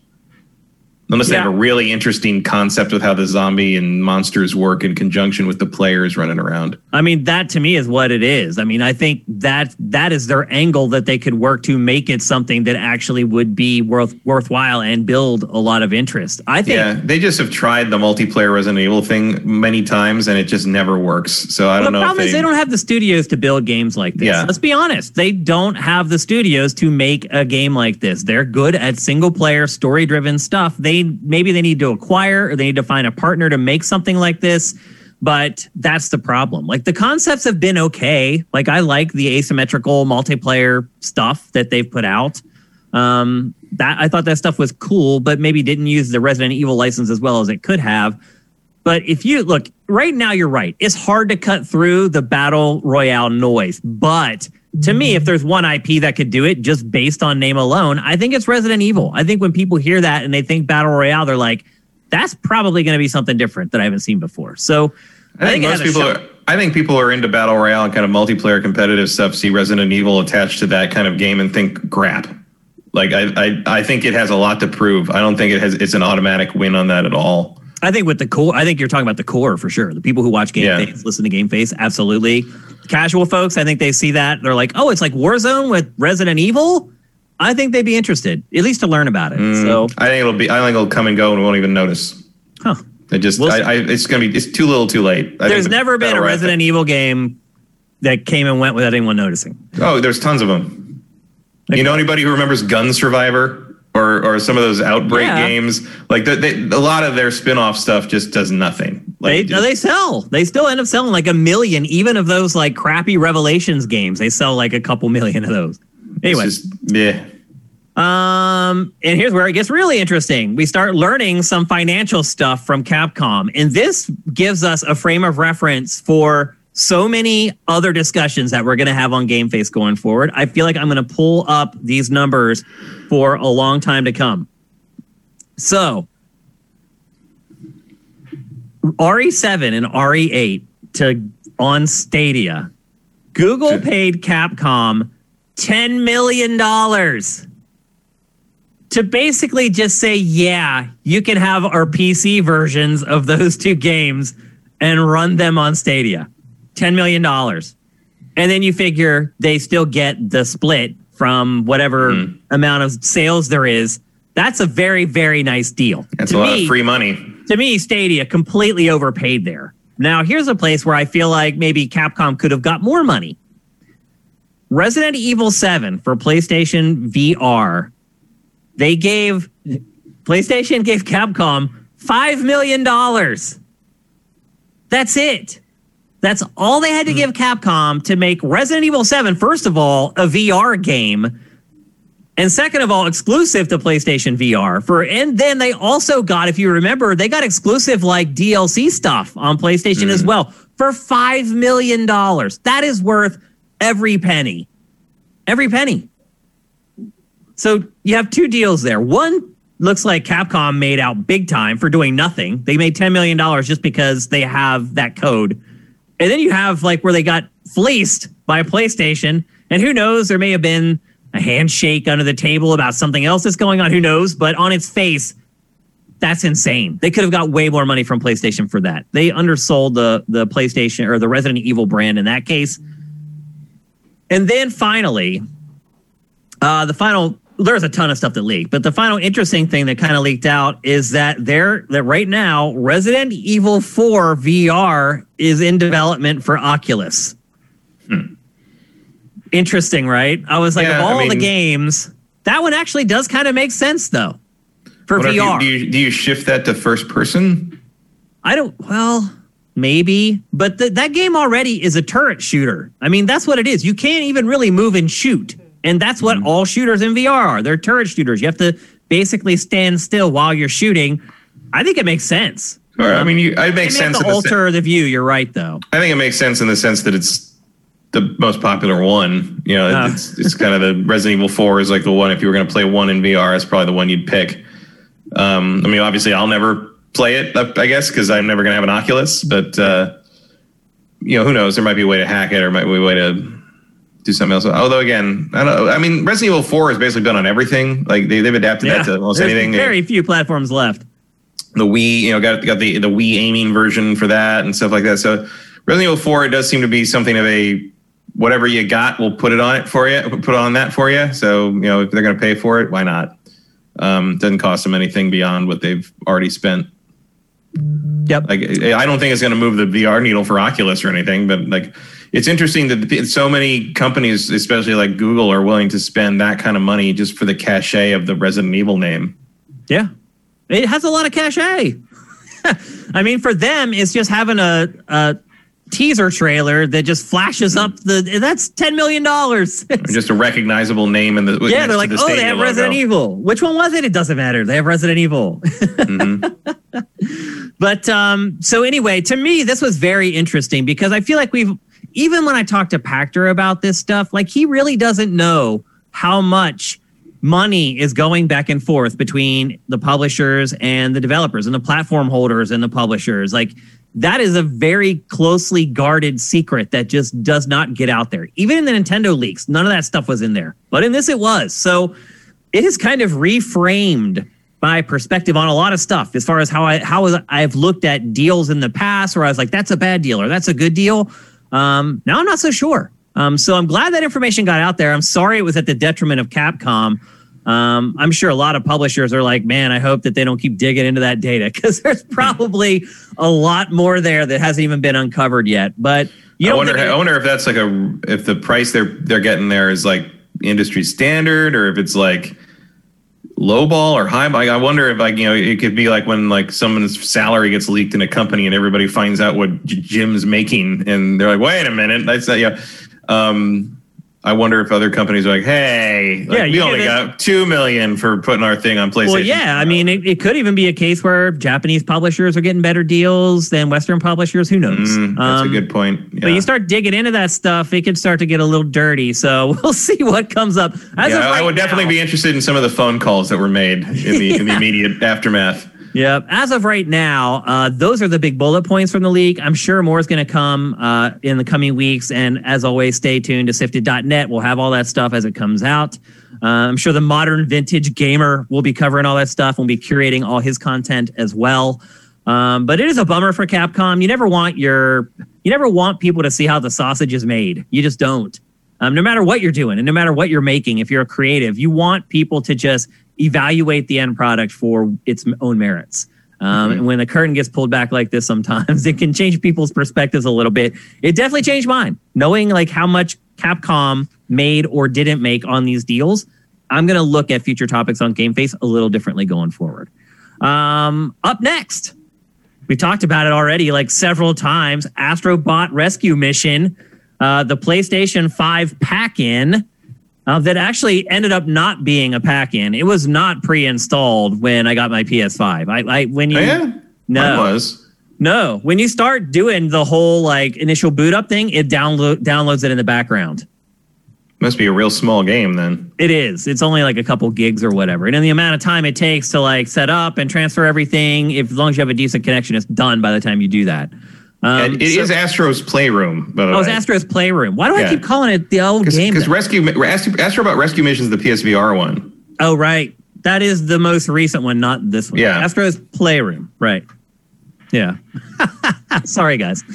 Again, I have been playing like 8 games this week. They've all been jumbled up, and I've been seeing like screens probably for the other Astro games on my PlayStation 5. They're leaning hard into this character, and I approve. Like, yes, this should definitely be one of their go-tos from now on. Yeah. So we've been talking about the DualSense and how impressed I have been with the DualSense. And Matt mentioned earlier when we were talking about the controller, how this is kind of what really shows it off. And he's absolutely right. My big thing with this game is that it doesn't do much more than that. As someone who likes 3D platformers and considers himself a connoisseur of the genre, it's not a great 3D platformer, but it will blow your mind for sure. At least for like the first hour or so you play it. Like I found the first hour was like exhilarating, just feeling all the different stuff the controller could do. And like when you start pulling stuff up, feeling the resistance and the triggers and the haptic stuff. But then I played 2 of the 4 worlds, and I kind of felt like that was enough. That was it. I was done. That's exactly what I did too. When I got to like the 8th climbing section, that's because again, it does show off all the functionality of the DualSense. And like there's all these goofy like Ape Escape kind of ish climbing sections. It is a throwback. It is Tokyo Studio that makes this, and they made Ape Escape.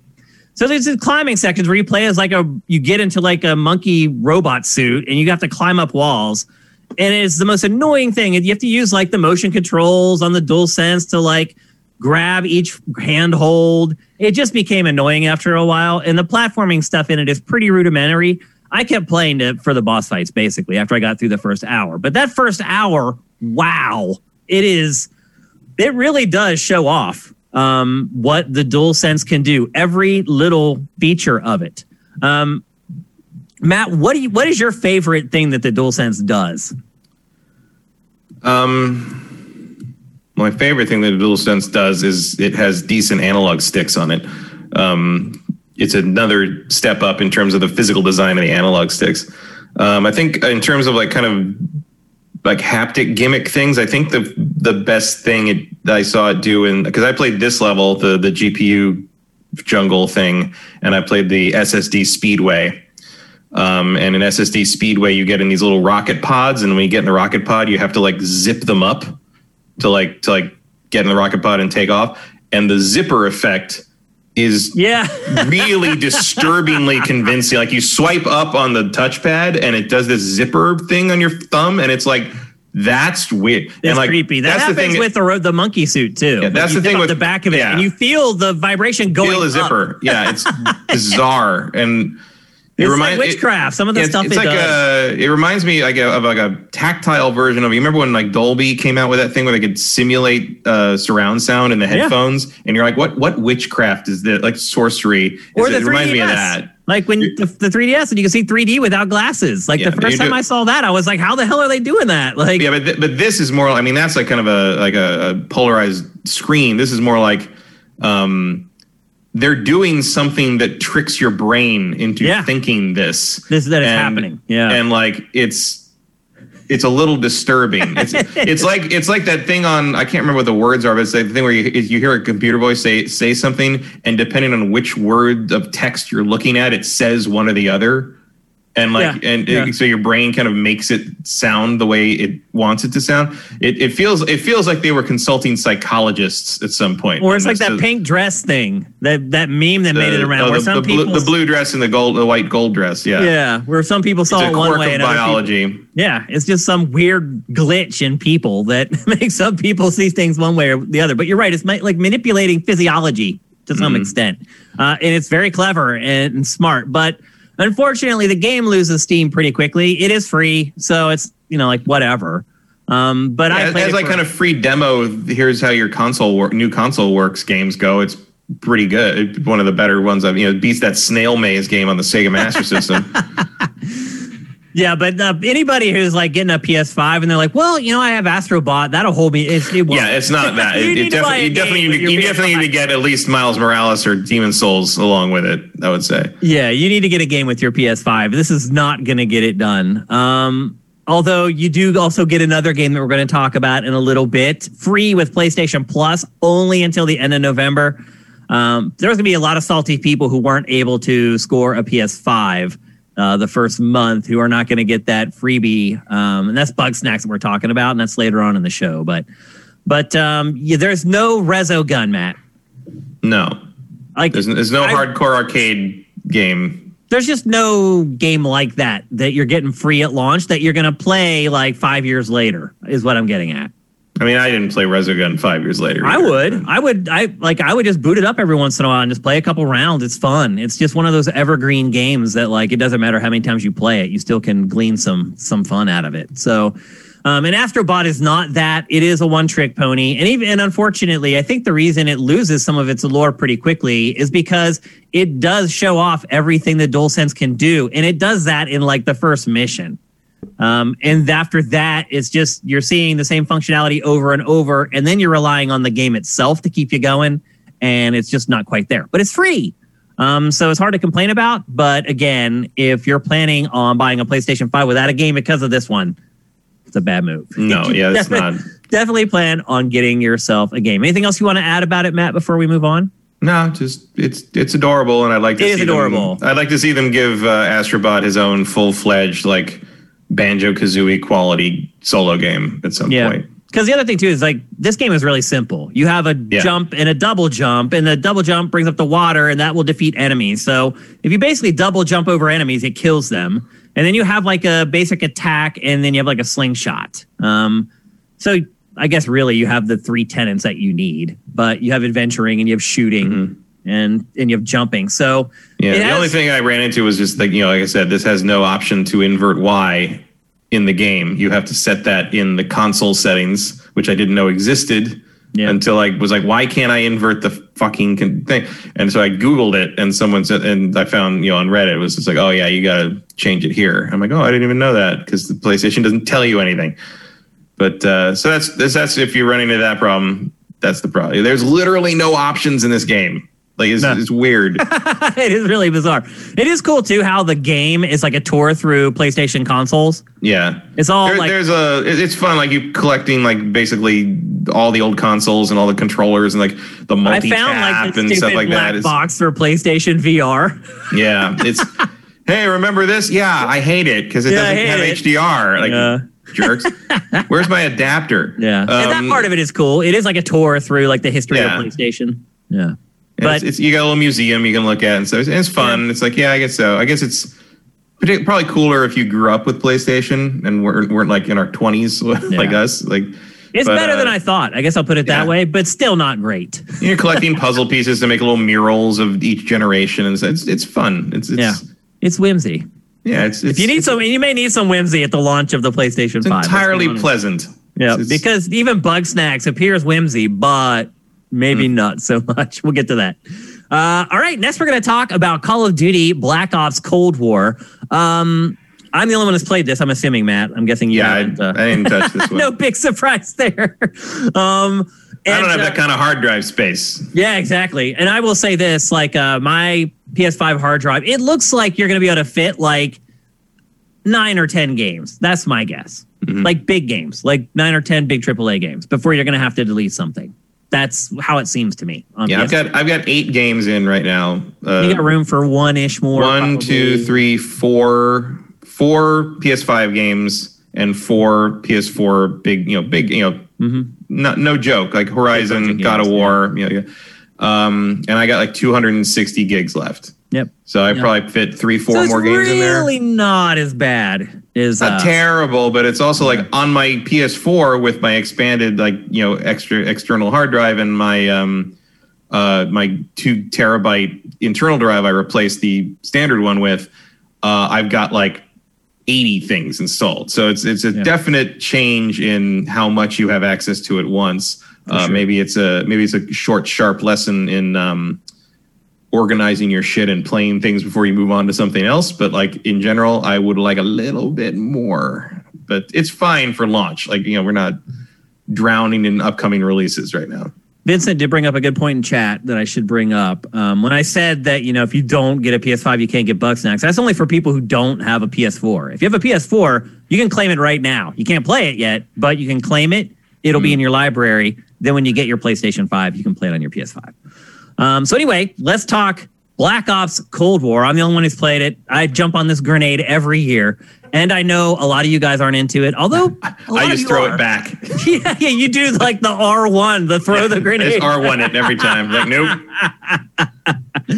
I know a lot of you guys don't care about Call of Duty, but actually a lot of you do. The game, like it or not, does do a lot of traffic on Sifted. You guys care. Some of you guys may not outwardly share that you guys care about Call of Duty, but you do. I'm still going to try to keep this conversation pretty short because I have already talked about the multiplayer ad nauseum. And I'll just kick it off with the multiplayer quickly because I do want to address if anything has changed. And some of it has. First of all, when I first started playing, they had completely rebalanced pretty much every weapon. All the weapons that I had used in the beta that were effective couldn't kill anything anymore. The other thing that they changed in the multiplayer from the betas and the alpha, the enemies take way more bullets to take down now. It's way harder to kill enemies. The funny part was they said the game was going to be like that. I played the alpha and the beta and it wasn't. And then for the final game, they actually ended up instituting it, which is really bizarre. So just to be honest with you, I felt like I was starting over again when I started playing the final retail version of the multiplayer. There's not enough maps. There's 8 maps. And I had already played, I think they ended up releasing 5 of the 8 in the last beta. So I had 3 new maps to play, and the rest I had played honestly to the point where I was sick of them. So I'm playing through a few new maps. And I can see why they were the 3 that were not included in the beta because they're the 3 worst maps in the game. So they need a lot more maps. The operators, there's 2 that you can select. I was level 21 before I unlocked the first operator. That's insane. And the unlock speed is slow for everything. Everything. All wild cards, all that stuff. It takes forever. Attachments for your gun takes forever. And I think a lot of it is they're just trying to elongate the process because there just aren't as many guns because the game is set in the 80s, which is a perfect segue for me to start talking about the campaign. First thing I'll say, and I know someone's going to ask, and Matt might even ask before this discussion is over, is there a moment like no Russian in this game? No, there is not. They do give you the warning at the beginning, extreme, blah, blah, blah. Do you want to turn it on or off? There's nothing in this game that's going to shake you to your core or make you feel bad about playing video games. What'll make you feel bad about it is the plot. So it's basically an 80s buddy cop movie. It's set in 1981, or at least it kicks off in 1981. Ronald Reagan has just been inaugurated president. The Iran hostage situation had just come to a conclusion. Reagan's all pissed off. He wants to send you and your team of, in all honesty, by the time this game is over, scumbags into basically get revenge on the people who orchestrated the Iran hostage crisis.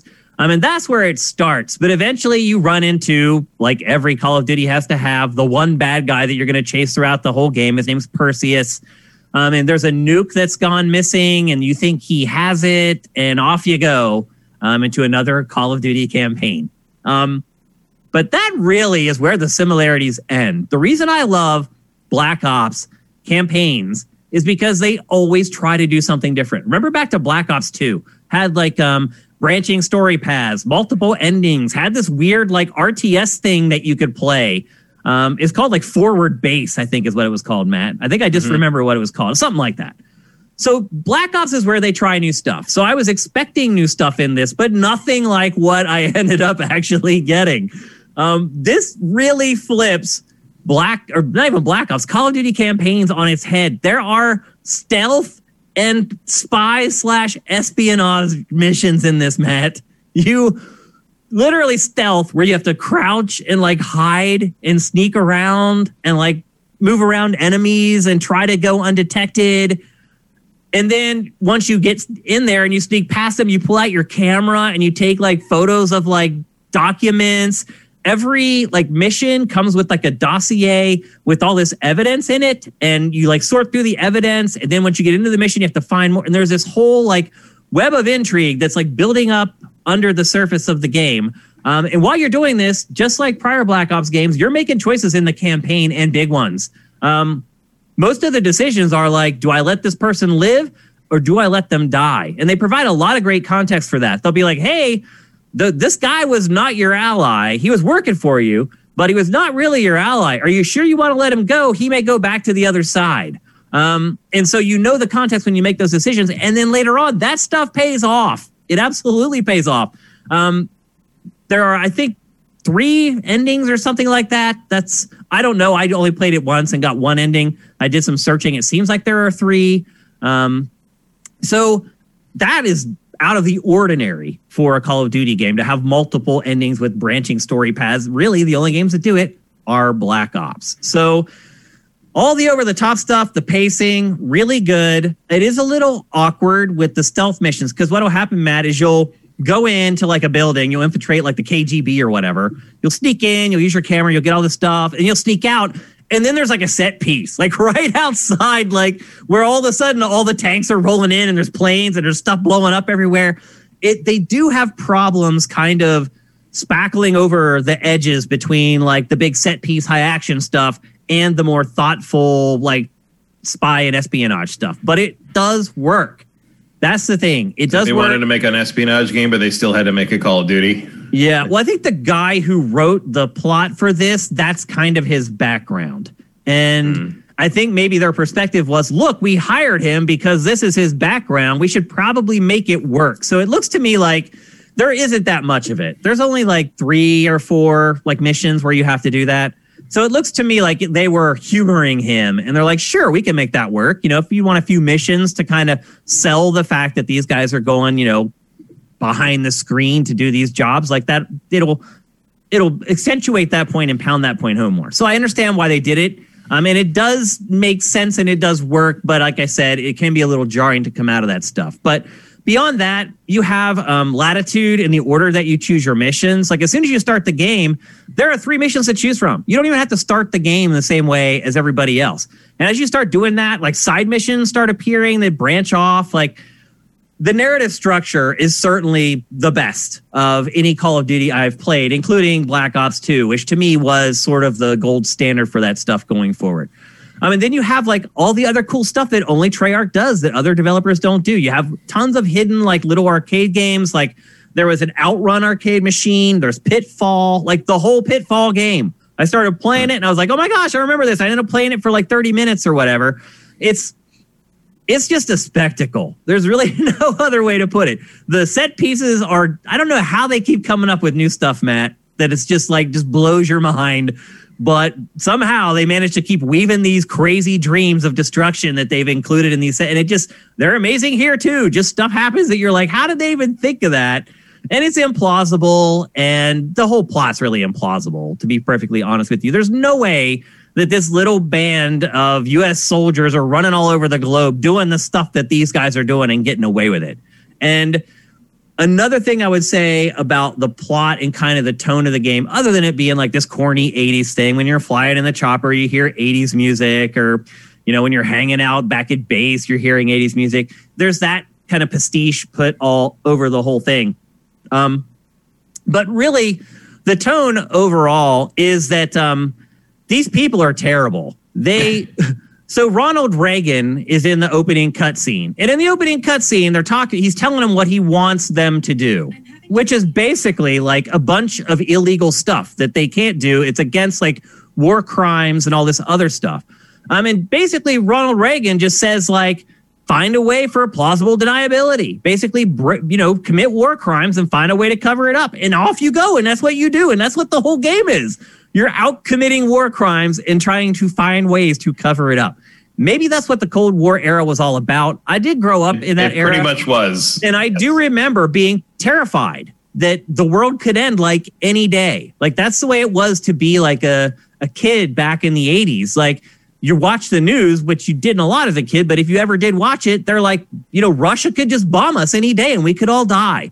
And you go to school and they give you these drills and like, so I do get like where the game is coming from. And so maybe that is what was happening in the 80s. It is not historically accurate, I should add. No, I think a lot of stuff. It's not even close to historically accurate. No, there were not a lot of like high-speed Jeep chases down a runway, blowing up a cargo plane with a remote-controlled car.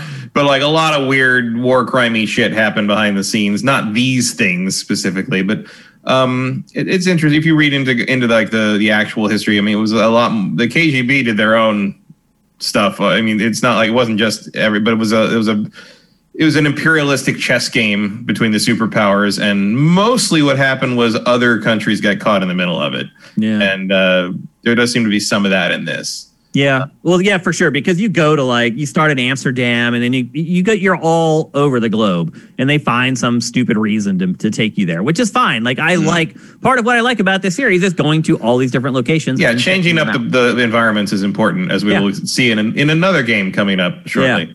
Yeah. And the protagonist is like he's just the guy that you play the whole game. You can kind of customize him, but it's not like you're playing as this guy at 1 minute and then this other guy the next minute. And I prefer that. I prefer a narrative where I follow one character. It makes the game feel a lot more thoughtful. I actually ended up caring about the people on my team and on my squad in this campaign, whereas in a lot of Call of Duties, I honestly just don't. Well, I think one of the weaknesses there is that like, Modern Warfare did the character switch thing as part of the story it was telling. Right. Yeah. And the big payoff was the nuke that kills off one of your three characters, right, which you don't see coming when you play that game. And I think a lot of the games that followed it sort of fell into this trap of thinking that had to be something they did. And I don't know if it took this long to get away from that. The Black Ops games usually stuck with one character, didn't they? Yeah.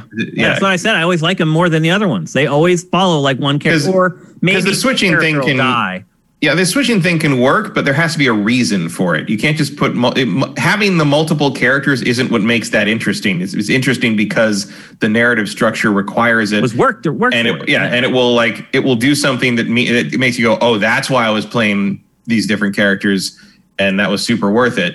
And also, you have to make each character story interesting, which I find a lot of the Call of Duties fail at. But the Infinite Warfare also was pretty good about like only having you play the one guy. Yep. Yeah, that's true. That's a good point. Yep.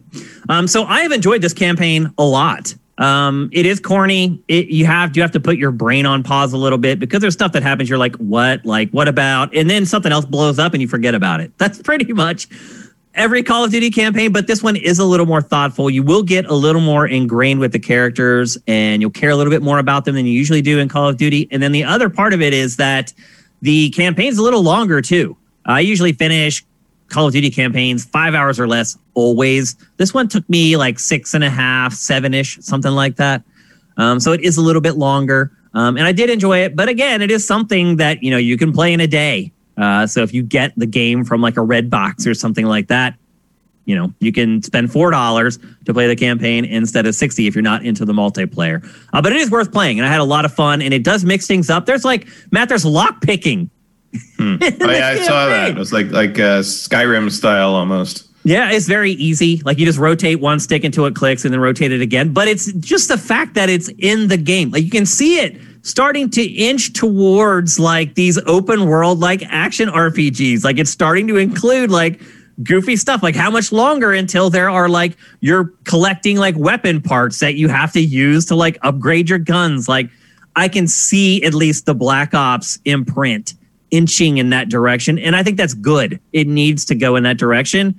I have a feeling, though, it's going to take a long time until it actually gets there. Maybe with it's always scary to change the successful thing, especially when you're Activision. Yeah, maybe by PlayStation 6 or something like that. Yeah, PlayStation 6, you might get like a level up bar or something. Yeah. And then the final piece of any Call of Duty puzzle, obviously, is zombies. And as a lot of you probably know, Zombies was started by Treyarch. They were the original Nazi zombies studio. So they always tend to put a little more work into their Not something I would put on the building, by the way. Yeah, for sure. So they tend to put a little bit more extra work into the zombies mode. But actually, this time, they've dialed things back. And I am all for it. Like, I don't know if any of you guys have played any of the zombies modes in the last couple Call of Duty. They have become so complicated. There's all these like bubblegum machines and vending machines. It's like, it's hard to even figure out what you're supposed to do. So they've actually called some of that stuff back and made this one a little more simple. Although I think if you go back maybe 2 Call of Duties, you'll get to where this one is. It hasn't gone like all the way back. It still has the bubblegum machines and all that kind of stuff. But I did find it more enjoyable than the last couple. And mostly because the biggest thing for me was that the worlds were just way more open. So you weren't constantly trapped like in a corner in some little room. Like most buildings had doors that would go out to an open area outside. And what I found was it enabled me to fight inside and take down as many as I could up close. And when I got overwhelmed, run out and then let them funnel through the door. So just a couple of them are coming out. Just put your reticle at head level and just mow. So I had a lot of fun with this. My very first time I played with a couple guys who were really good. We made it to like the 15th round. You can set it up to play forever, or you can set it up to play rounds of 20. So there's like a lot more customization. I'll fully admit I am completely lost on the plot in this. It's not the same plot as the last one with the whole like time jumping all over the place thing that they had going on. But I admittedly have no idea what's going on in the plot in this, but cinematics are a lot more prevalent than they typically are. So maybe they're trying to help people like me, excuse me, who have fallen off from Call of Duty Zombies in the last couple of years. But there's a lot more ammo. Like you're not constantly running out of ammo and trying to buy a gun. Guns are scattered a lot more generously. So you're not like trying to run to find that one spot on the wall where you can get one. So they have made it more user-friendly and easier to get into, but it's no less challenging. The zombies, I think, take more damage to go down. They're smarter and their animation routines are more varied. I also found that we spent very little time actually boarding stuff up in this. Like before the round starts, we would. After that, it was all bets were off. Like the rounds weren't like these things that would start and stop because the maps were so open they could come in from anywhere. So it just felt like just these ebbs and flows of taking out zombies, getting weapons, getting health, taking out zombies, rinse and repeat. I had fun with it. To me, it's not a reason to buy the game. The reason to buy, excuse me, I need a drink. The reason to buy Black Ops Cold War is the whole package. It's what you get, all of that for $60. I have already played the multiplayer in the beta, probably 40 or 50 hours. I played it for like 3 weeks straight for an hour here, an hour there. Now that I'm already back up to level 30 on retail, it is a very rudimentary multiplayer suite. It needs more maps. It needs more of everything, pretty much, to be honest with you. Because I have played the betas, that hasn't held my attention as much as it usually does. I liked the campaign a lot more than I have the last couple Call of Duties. I found that it gave the player agency and some control over its outcome. And it was interesting and different and varied and well-paced and the tone was right. So I had a good time with the campaign. And Zombies was more fun than I usually have with it. Usually I play Zombies like one time to just check everything out and report back to you guys. This time I actually stuck with it for a little while. So overall, I would say it's a good package. It's worth the $60. It looks gorgeous. I should have said, but you guys are watching the B-roll. It looks gorgeous on the PlayStation 5. Like, I took so many screenshots of this game, and it's funny. It looks like it was built from the beginning for PlayStation 5 because there's all these, like, shots that they usually didn't do in the last couple entries where you just walk and the sun is just peaking perfectly and, like, all the helicopters are rising off the ground. Like, they do a lot more of that in this one. And I think they were like, yep, this is going to be like PS5, Xbox Series X. We're going to do it upright. And they did. I will also say this, after playing this on PS5, I really don't think we need to worry about the whole third party is going to look better on one console or the other. They just look stunning on both. I mean, it really is gorgeous. Just tons and tons of jaw-dropping moments. And I think this game can look a lot better. Like, it can't hang with Demon's Souls. So imagine when it does get to that point where a game like Call of Duty is hanging with a game like that technically. So I say buy it. If you like Call of Duty, definitely buy it. I don't think you'll be disappointed. New maps are coming. More operators are coming. More weapons are coming. They are very good about post-launch support with this franchise. They always have been. That's why people buy it every year. They know what they're getting, and they know it's going to be high quality. And I would say the campaign, high quality. Multiplayer, it's a step back. I'll be honest with you. They tried to cut it down too much, I think, and it's made it a little too simple. But we'll see what the long-term response is. That Zelda clip in there again. What'd you say? I saw that. Is the B-roll, one of the B-roll clips has a random, 5 seconds of Breath of the Wild in there. Oh, that's random. right. Yeah, we just saw that again. Remember, I ran that months ago, and there it just popped up again. Yeah, that's old B-roll from the beta, I think. Yeah, that was when they did the beta. Yeah. So anyway, that's Call of Duty, Black Ops Cold War. I've enjoyed it a lot. I've had a lot of fun. Chad was asking about if there's anything special with haptic feedback controller stuff. I'm glad you brought it up. I turned it off. The haptic feedback, I mentioned it earlier. Maybe people got to the show late. I did mention this earlier when we were talking about the DualSense. The haptic feedback in this is insane.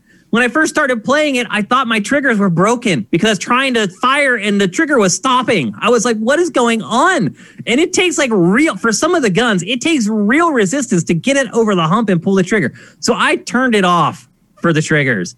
For multiplayer, about competitive reasons. I wasn't able to squeeze the trigger as fast as I wanted to. But to answer your question, yes, the haptic feedback in this is freaking mind-blowing. They really went the extra mile. Everything about this game went the extra mile. The way it handles the speaker on the DualSense, it's a really, really high-quality game that makes use of next gen. And I was pleasantly surprised by that. Unfortunately, to me, the weakest link of the suite is the multiplayer, and I feel like that's what most people buy it for. So I think that's the best way I can sum up Cold War in a sentence. Will we come back to this one? Probably not. I have a sneaky suspicion Matt will not be playing this over the coming weeks as he finishes. Not unless one day it gets real cheap.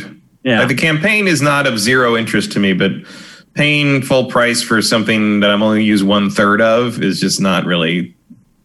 it's not really something I'm into. I like what I see in a lot of the footage here, but I would only want to buy the campaign, basically.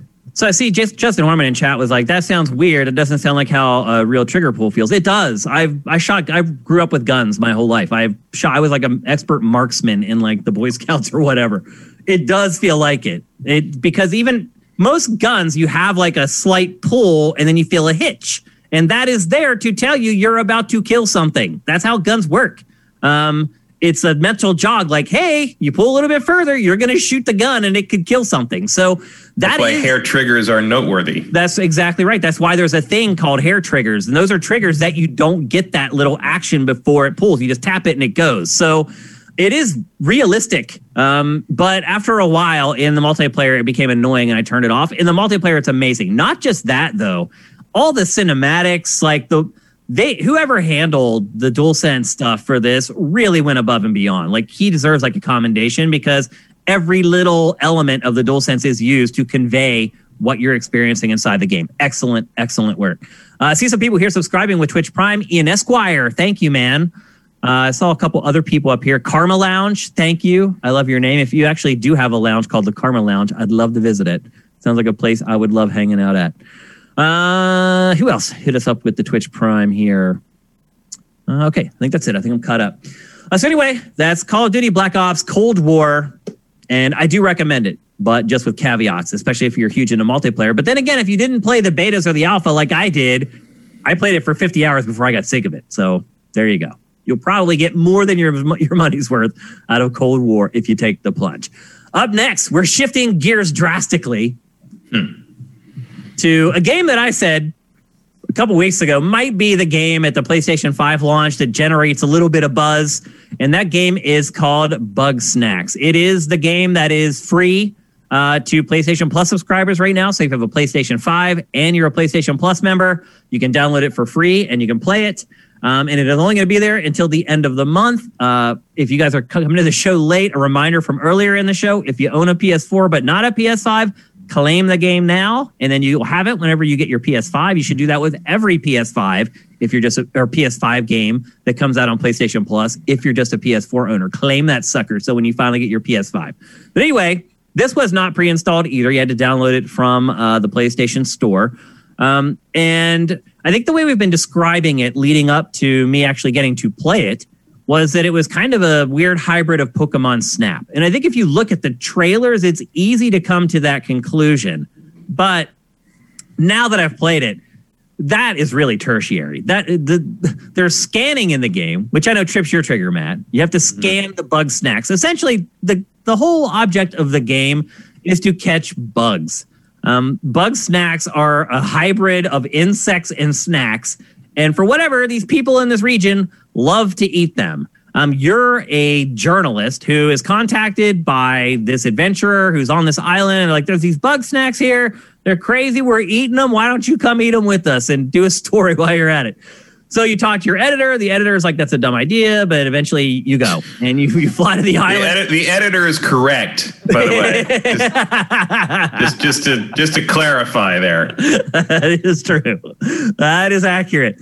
So anyway, you get to the island, and sure enough, there are these Bugsnax, these creatures that are half insect, half snack, and people on the island who like to eat them. And essentially, it's your job to just go round them up and then take them to people to eat.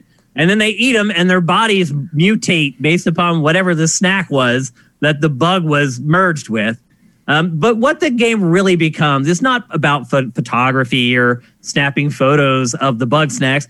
It's about catching them. And so it really becomes like a puzzle adventure where you have to use lures and traps to catch the Bugsnax.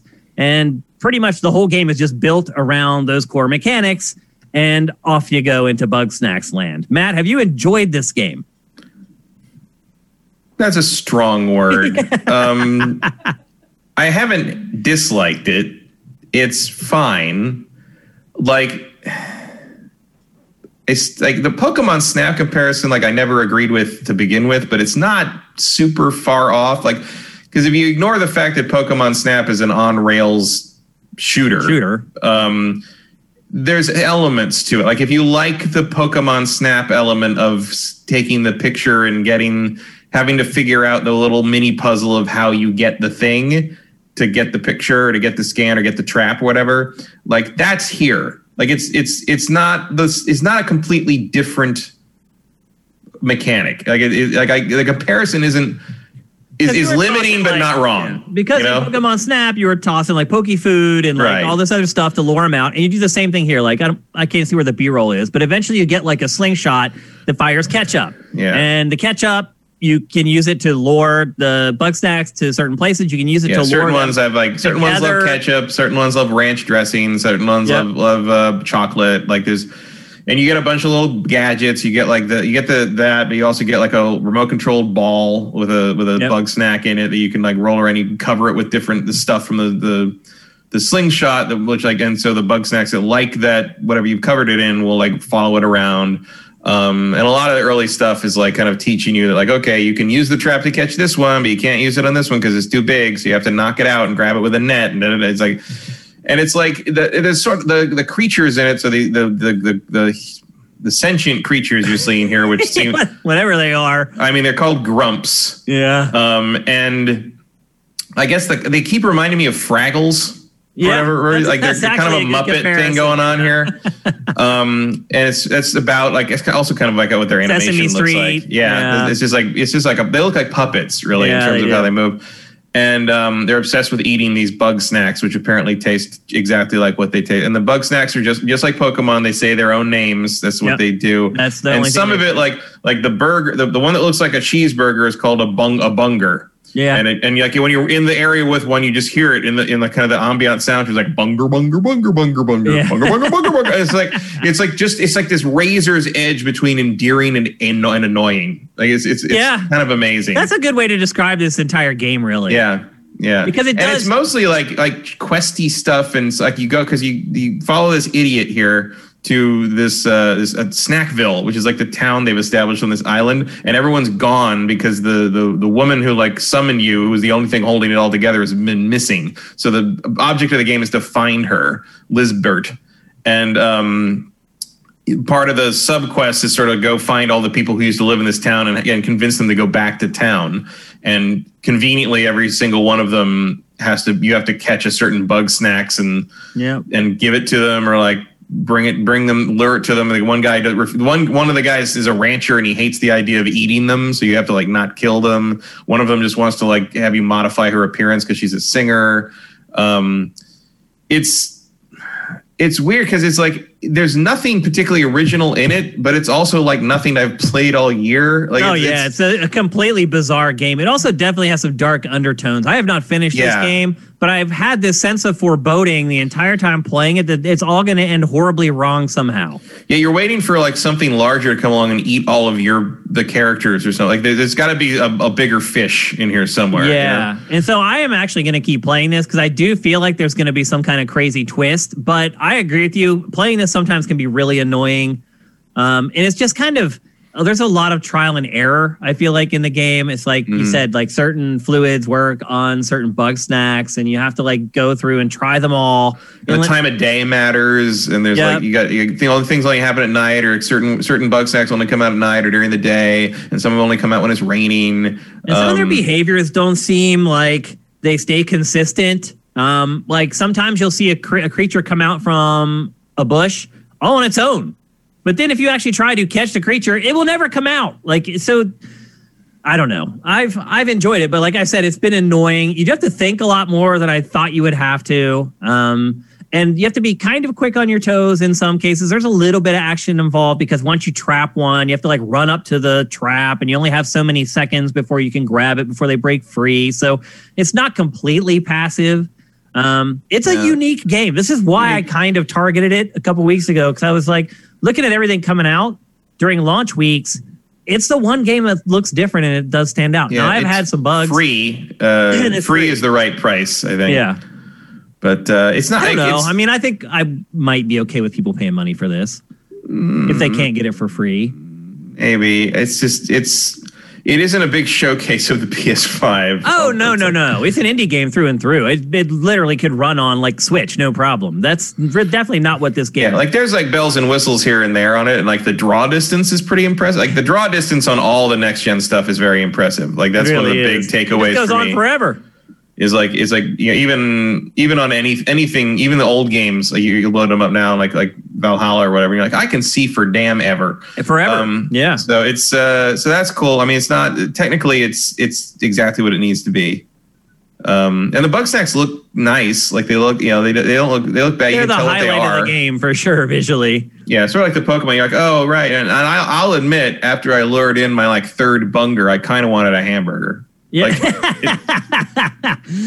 But I've ran into some issues with this game. I've had bugs. Like I had one bug where I just got trapped in a bush and couldn't get out. I mean, that's actually in the B-roll. You'll see it up here in a minute, I think. I mean, some of them will do that, and you have to use another one to like lure it out somehow, or send like a Bunger or whatever into it, and like they ram the bush and it knocks them out, and then it's supposed to be how you get them. No, I got trapped. The character. Oh, you got trapped. Yeah, the character model got trapped in a bush. I did.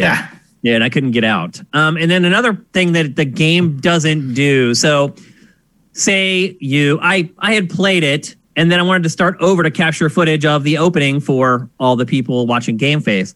And so I started again, and I started playing through the same parts that I had played through before. And I knew that this one guy needed X number of Bugsnax of a specific type. So instead of like going and talking to him and like getting all that crap, I just went and caught him, and then I went up to him and I talked to him and I give him the Bugsnax, and then it doesn't check the mission.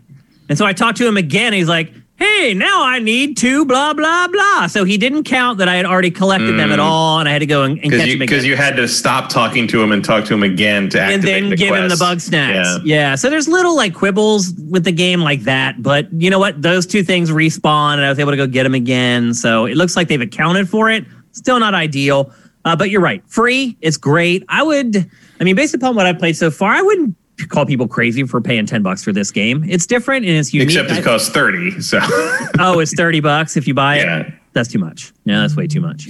But get it free now. Yeah, free is the right price. And probably by the time it's not free, it'll be down to about $15 anyway. So it is kind of is pretty kid targeted, I would say. I wonder if it is because it's a teen rating, right? Yeah, I mean, I think because you're eating things with faces is probably the issue there. That should be the disclaimer. Yes, and there's also there's a little with faces. Yeah, I think there's just that's I guess sort of maybe your TV. Also there's some body horror here with them morphing into that's never so far at least that's not explained as to A, why it happens, or B, why they like it, why they want it. I'm like, wait, your arm just became a French fry, you want that? That's okay. There is no way walking on a curly fry instead of a leg can be comfortable. I'm worried for you. Why are you not worried? It's a bizarre game. I mean, that's the thing. And there's some you are right, there's some dark stuff like the cowboy guy who his wife went off to do something because one of the characters you have to go find and bring back to the town, but he's built a replica of her and cries to her at night when if you're up at 2 a.m. and it's just what in the hell is this game? There's been a couple offhanded comments that have been made and I'm yeah, okay. But that's also why I make a comparison to the Muppets, because the Muppets have that sort of dark element to them too. That's true.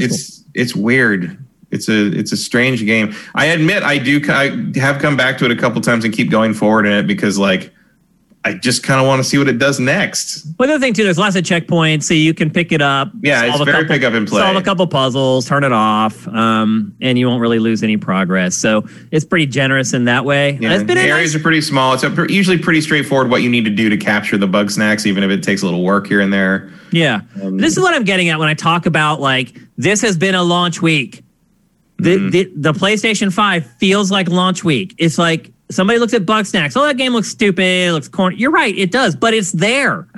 It's a new game that I can play. And it's something that I've been able to play to cleanse the palate after playing 3 hours straight of Call of Duty and then playing Demon Souls and then going and playing Assassin's Creed Valhalla. It's been a nice refresher. It's one of those games maybe I probably wouldn't play in any other circumstance, but that's sort of a launch game. It is. It's kind of the epitome of a launch game. Try some new stuff. And at least and at least this time I paid nothing for it instead of paying $50 for Ready to Rumble on the Dreamcast. Good point. So I remember I remember when the Dreamcast came out. I got the Dreamcast and I played stuff and I got the games that I wanted.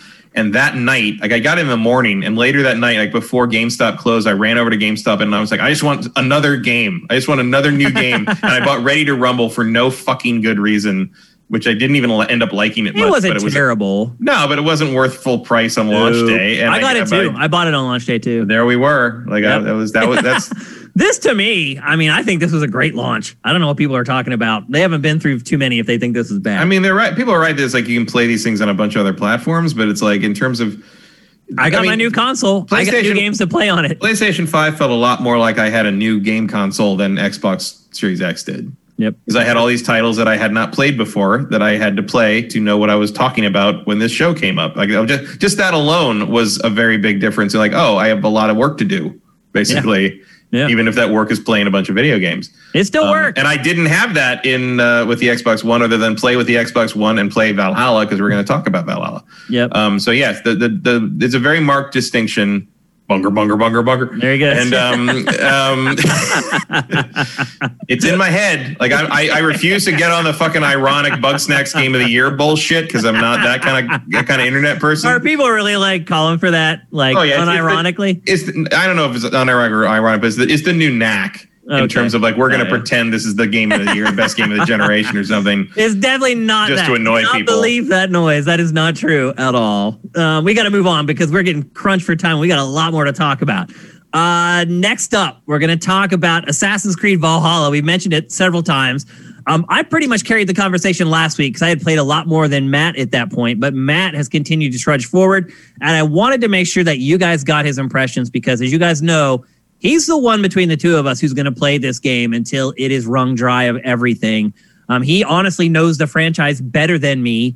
So it's very important, I feel, that he gets to discuss the game with you guys. So, Matt, now that I'm assuming you've probably caught up to where I was last week or you're past that, how you feeling about it? Still feeling good. I mean, I've conquered or made agreements in 3 territories at this point. Okay. I think I'm level 90 something, 100 something. Holy crap, man. It's just whatever level the kill. You're not level, but like you get rated for how many skills you have. Rating, basically, yeah. So power ratings. I'm like branching out, and then a second ring of territories for now, basically. But then I basically had to stop to switch full time to like Miles Morales and PS5 stuff.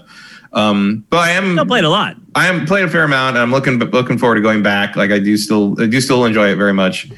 I have not found it as easy as you described it. I have run into for one thing, I didn't find an axe that good.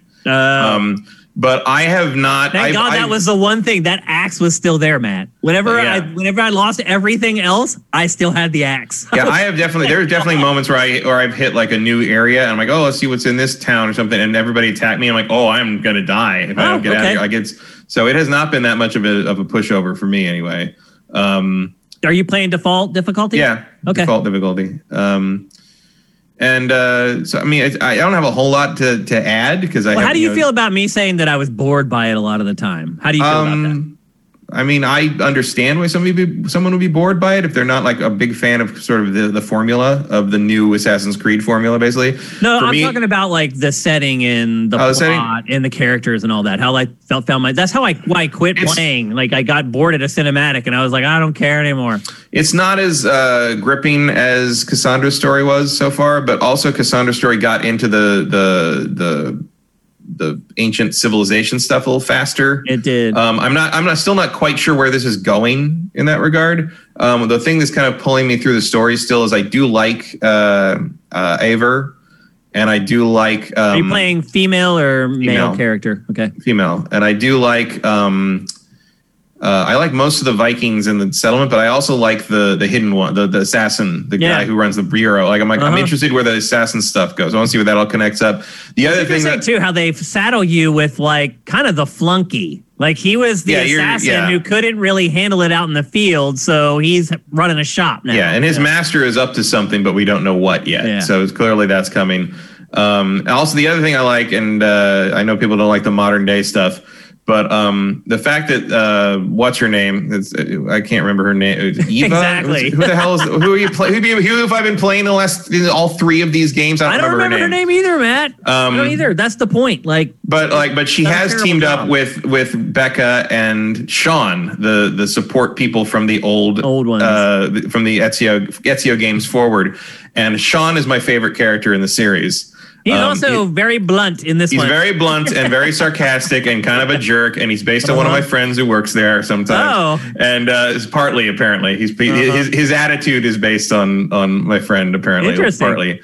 And very caustic. And also the codex is back in this, and he writes the codex entries. As traditionally, he's the one who writes the informational stuff. And he's back in this one, and all the jokes and all the sarcasm is back, and that's great. So I'm happy to see that element come back. I'm waiting for this sort of new, because it's not new continuity because it's still all canon or whatever, but I'm waiting for them to connect up the modern day stuff here with the modern day stuff from before, and they get close once in a while, but I keep feeling like there's no plan here. Like there may not be. I mean, the way they've handled that part of the plot, it's like there is no plan to be. But the weird conspiracy sort of like the secret rulers of the world sort of Templar thing. Like I'm interested to see how the Order of the Ancients connects up to what the Templars became like a few hundred years later. Like that, I'm into the overall lore of Assassin's Creed, and that keeps me interested too. But I can understand why if you're not like really into the Viking negotiating with Saxons thing, it's not going to grab you. I lost track of it, Matt. Like back when I worked at Game Trailers, there was someone who worked with us. Actually, she used to work at G4 too, Megan Rue. Oh yeah, I know Megan. Yeah, she was a crazy Assassin's Creed fan, like just insane. Like when I got Assassin's Creed swag, I knew who it was going to. And every time a game would come out, she would play it, and then she would come into my office and we'd talk about it. And she would help me with like all the ancient stuff. I don't have that resource anymore, and I haven't had it for like the last 5 or 6 years, thus the last like 5 or 6 games. And so I am completely lost at what's going on with all that stuff. I just kind of let it just wash over me every time I play a game. I mean, that is sort of the best way to approach it. I have a pretty good handle on it overall, although I forget like the name. Yeah, it's the Isu, I think is the name of the first civilization or whatever.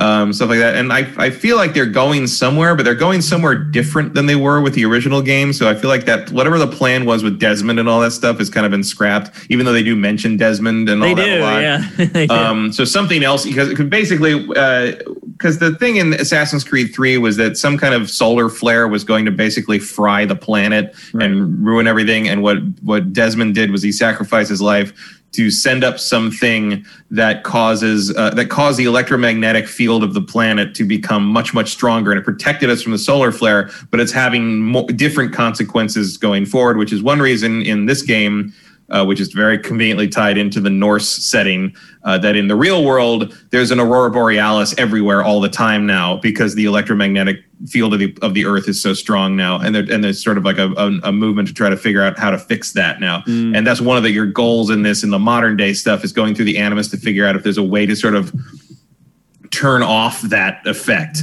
Right. And that's what Sean and Becca are there trying to help you do. And so I'm curious where that's going to go, but I recognize that is something peculiar to me as someone who's very invested in this franchise and has been forever. I would never tell someone like, you got to play Assassin's Creed Valhalla to find out whether the electromagnetic field gets fixed or not. Like that is not a relevant thing. Well, the other part is 99% it's such of a the people small playing part this. of the game is the other problem. It's like you literally, there are these little vignettes that you play through. They're not like extended chunks of gameplay where you're there for like 3 or 4 hours. No. I will say that one of the other things that pulls me through it so far is I do like the influence from The Witcher 3. I don't think they're there with the writing yet. Nope. But the side stuff, like what they call mysteries in this, some of them are side quests with basically just fucking weirdos you run into. Yeah. And some of the stuff I've done is so bizarre that it's just completely endearing to me. And it's like the stuff in Witcher 3 where Geralt just runs into the latest crazy person in the neighborhood and has to get involved in whatever strange side quest they want him to do. And that happens in this a lot too. The little girl who's standing there looking at the leaf. Yeah, looking at the leaf, or the boy, like the boy and the mother with the father who like believes that his only defense against the Saxons is to cover himself in shit and not bathe for weeks on end. Yeah. And like you have to clean out all the stuff he's touched in the house and then knock him in the water so he gets clean so they can live with him again. Like there's just stuff like that I find amusing. Yeah. And stuff like that. That's way more interesting than like the main plot. Well, the main plot so far is literally just forging alliances with local Viking warlords and Saxons that are willing to kind of go against things. And I don't care about anything that they've done. Like it just seems uninteresting to me. No, I mean, it's not a particularly interesting historical period to me. I'm not a big Viking. I think most people would agree with you on that. Like, it's not. So I'm more interested. I'm playing it because I enjoy playing it. I mean, Black Ops Cold War is probably more interesting historically. Like you run into like Gorbachev and like all these crazy people from the 80s. It's kind of bizarre. So I'm still enjoying it. I'm still going on it. And of course, part of it is just, as tortured as some of the story arcs for each territory are in terms of making me care about this new batch of like identical looking characters. In armor, like I do enjoy playing and I do enjoy taking over territory on a map. So I'm having a good time with it. I don't know how successful it would be with other people. How do you think it's stacking up to Odyssey overall? Because you played Odyssey for what, 150 hours? Something like that, yeah. I think the combat's better than Odyssey. I think the combat in Odyssey wore thin for me by hour 80 or so. But so far, like Cassandra is a much more compelling character. The story tied in better with the Isu stuff and felt like it was going somewhere in terms of the overall sort of like Assassin's Creed mythos. Like I understood why I was being told Cassandra's story much earlier than I am here. I guess would be how I'd put it. It made more sense with the setting as well. I mean, the only reason that these Vikings even come into contact is because one of them goes venturing abroad and brings a couple of them back. Like, well, and you are descended from the first civilization people. Like that's established you discover early. that, but it's just random that like the only way you ever get hooked into the whole thing is, hey, I found these dudes out on the road. Like they seem pretty cool. What do you think? Well, Destiny. Fate's fate.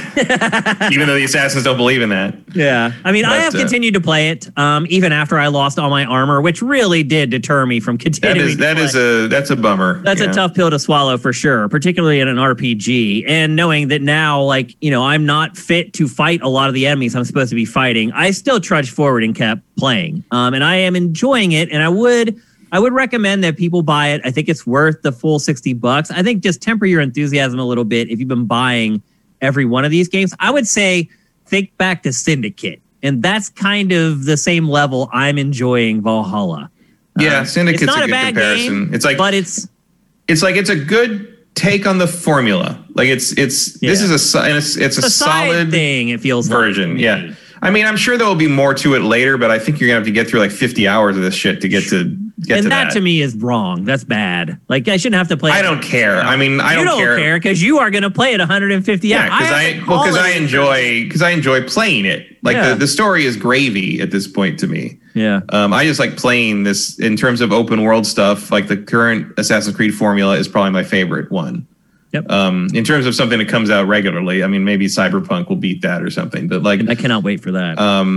This is just a super dependable thing I do every fall as I play an Assassin's Creed game, and here we are again. Yep. Hell, when they took a year off last year, I went back and played one of the old ones again. It's just a thing I like to do circa October. I didn't feel that too strongly this year because October was weird weather-wise, and time means nothing now. So it really is irrelevant. It wasn't like where I'm like, oh, everyone's wearing scarves and we're staying inside more and stuff. It's time to play an Assassin's Creed game. It's like, no, I don't.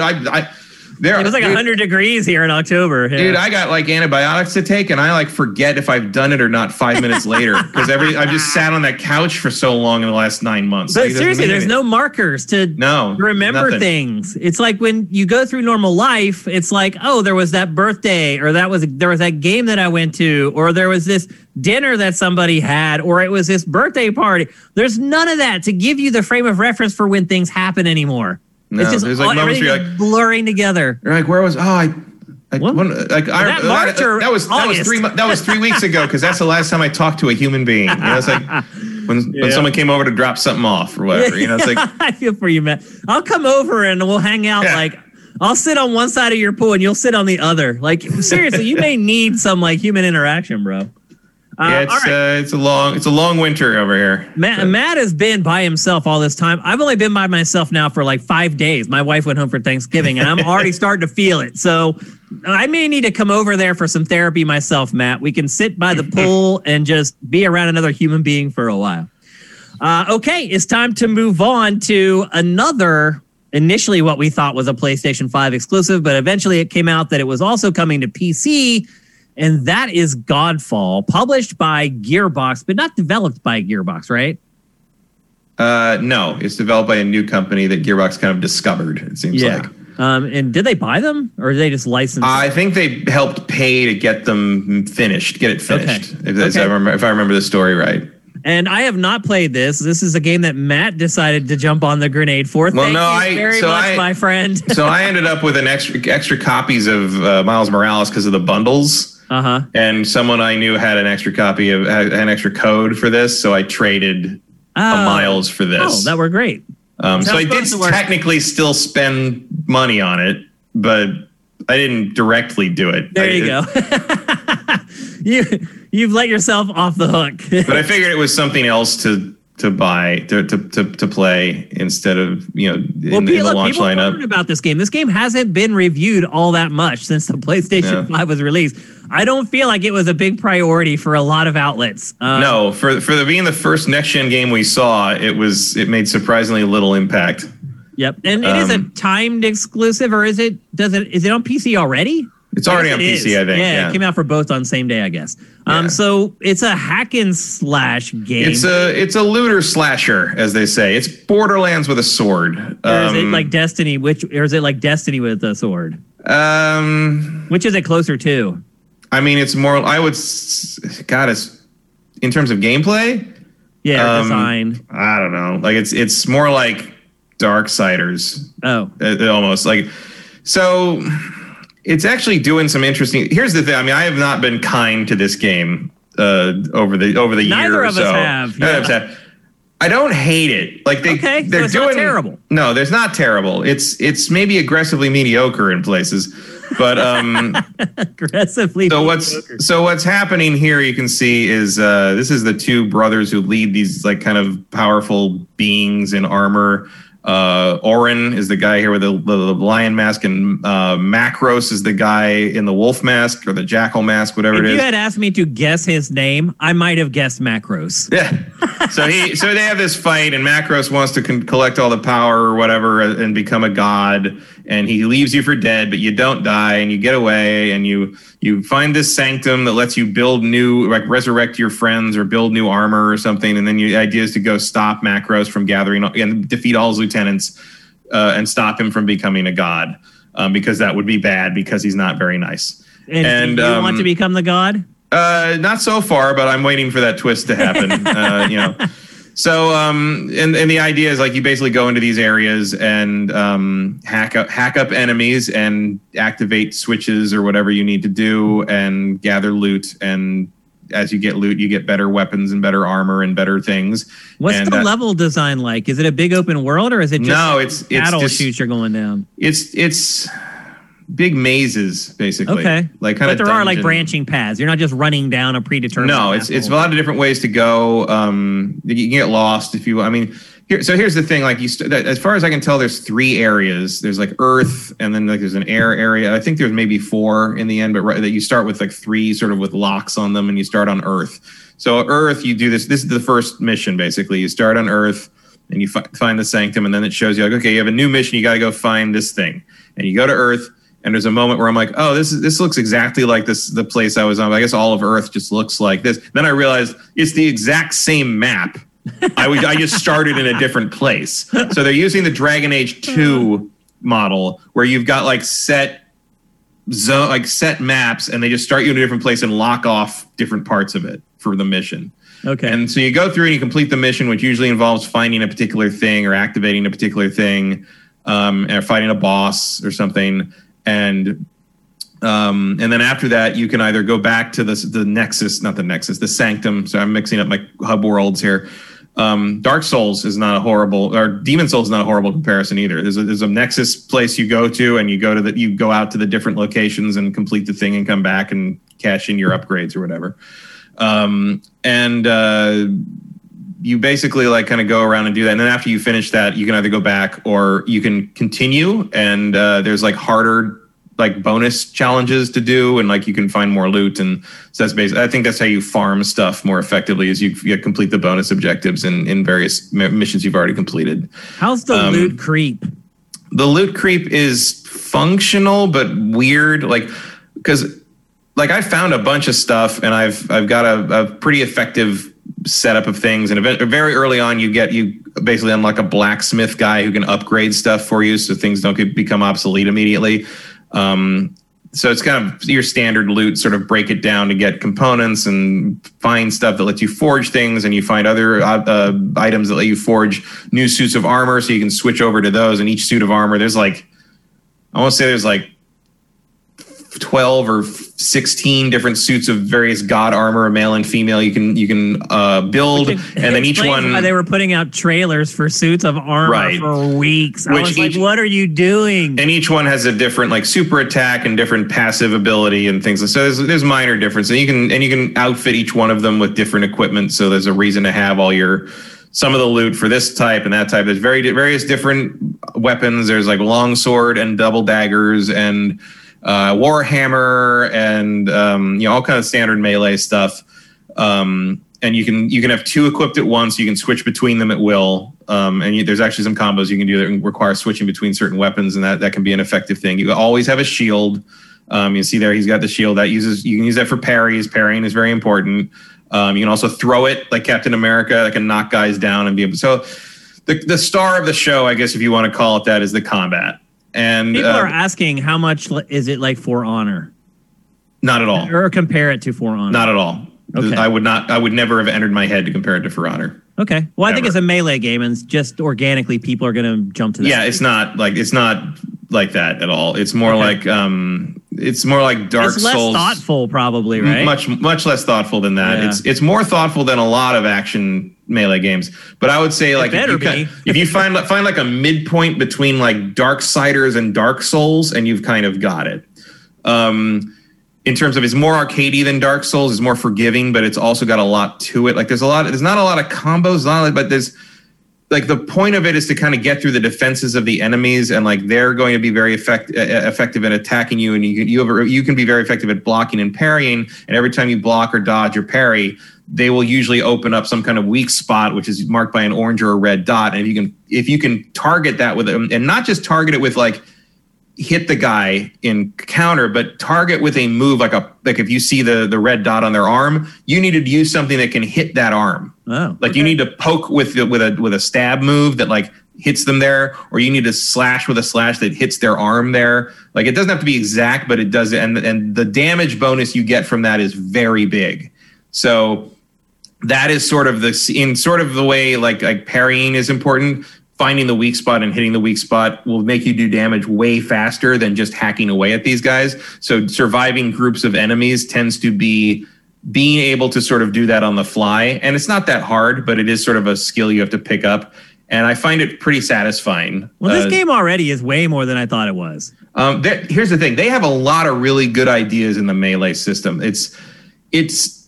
I'm hitting the point now where I feel like I've kind of seen what it has to offer if I'm not willing to sort of just switch up weapons all the time and relearn how all the weapons work, because I prefer longsword and polearm are kind of my two go-tos. Keep your distance. Keep my distance, and have the longsword is for like kind of the fancy close-up melee stuff, and polearm is for when guys are getting in too close on me.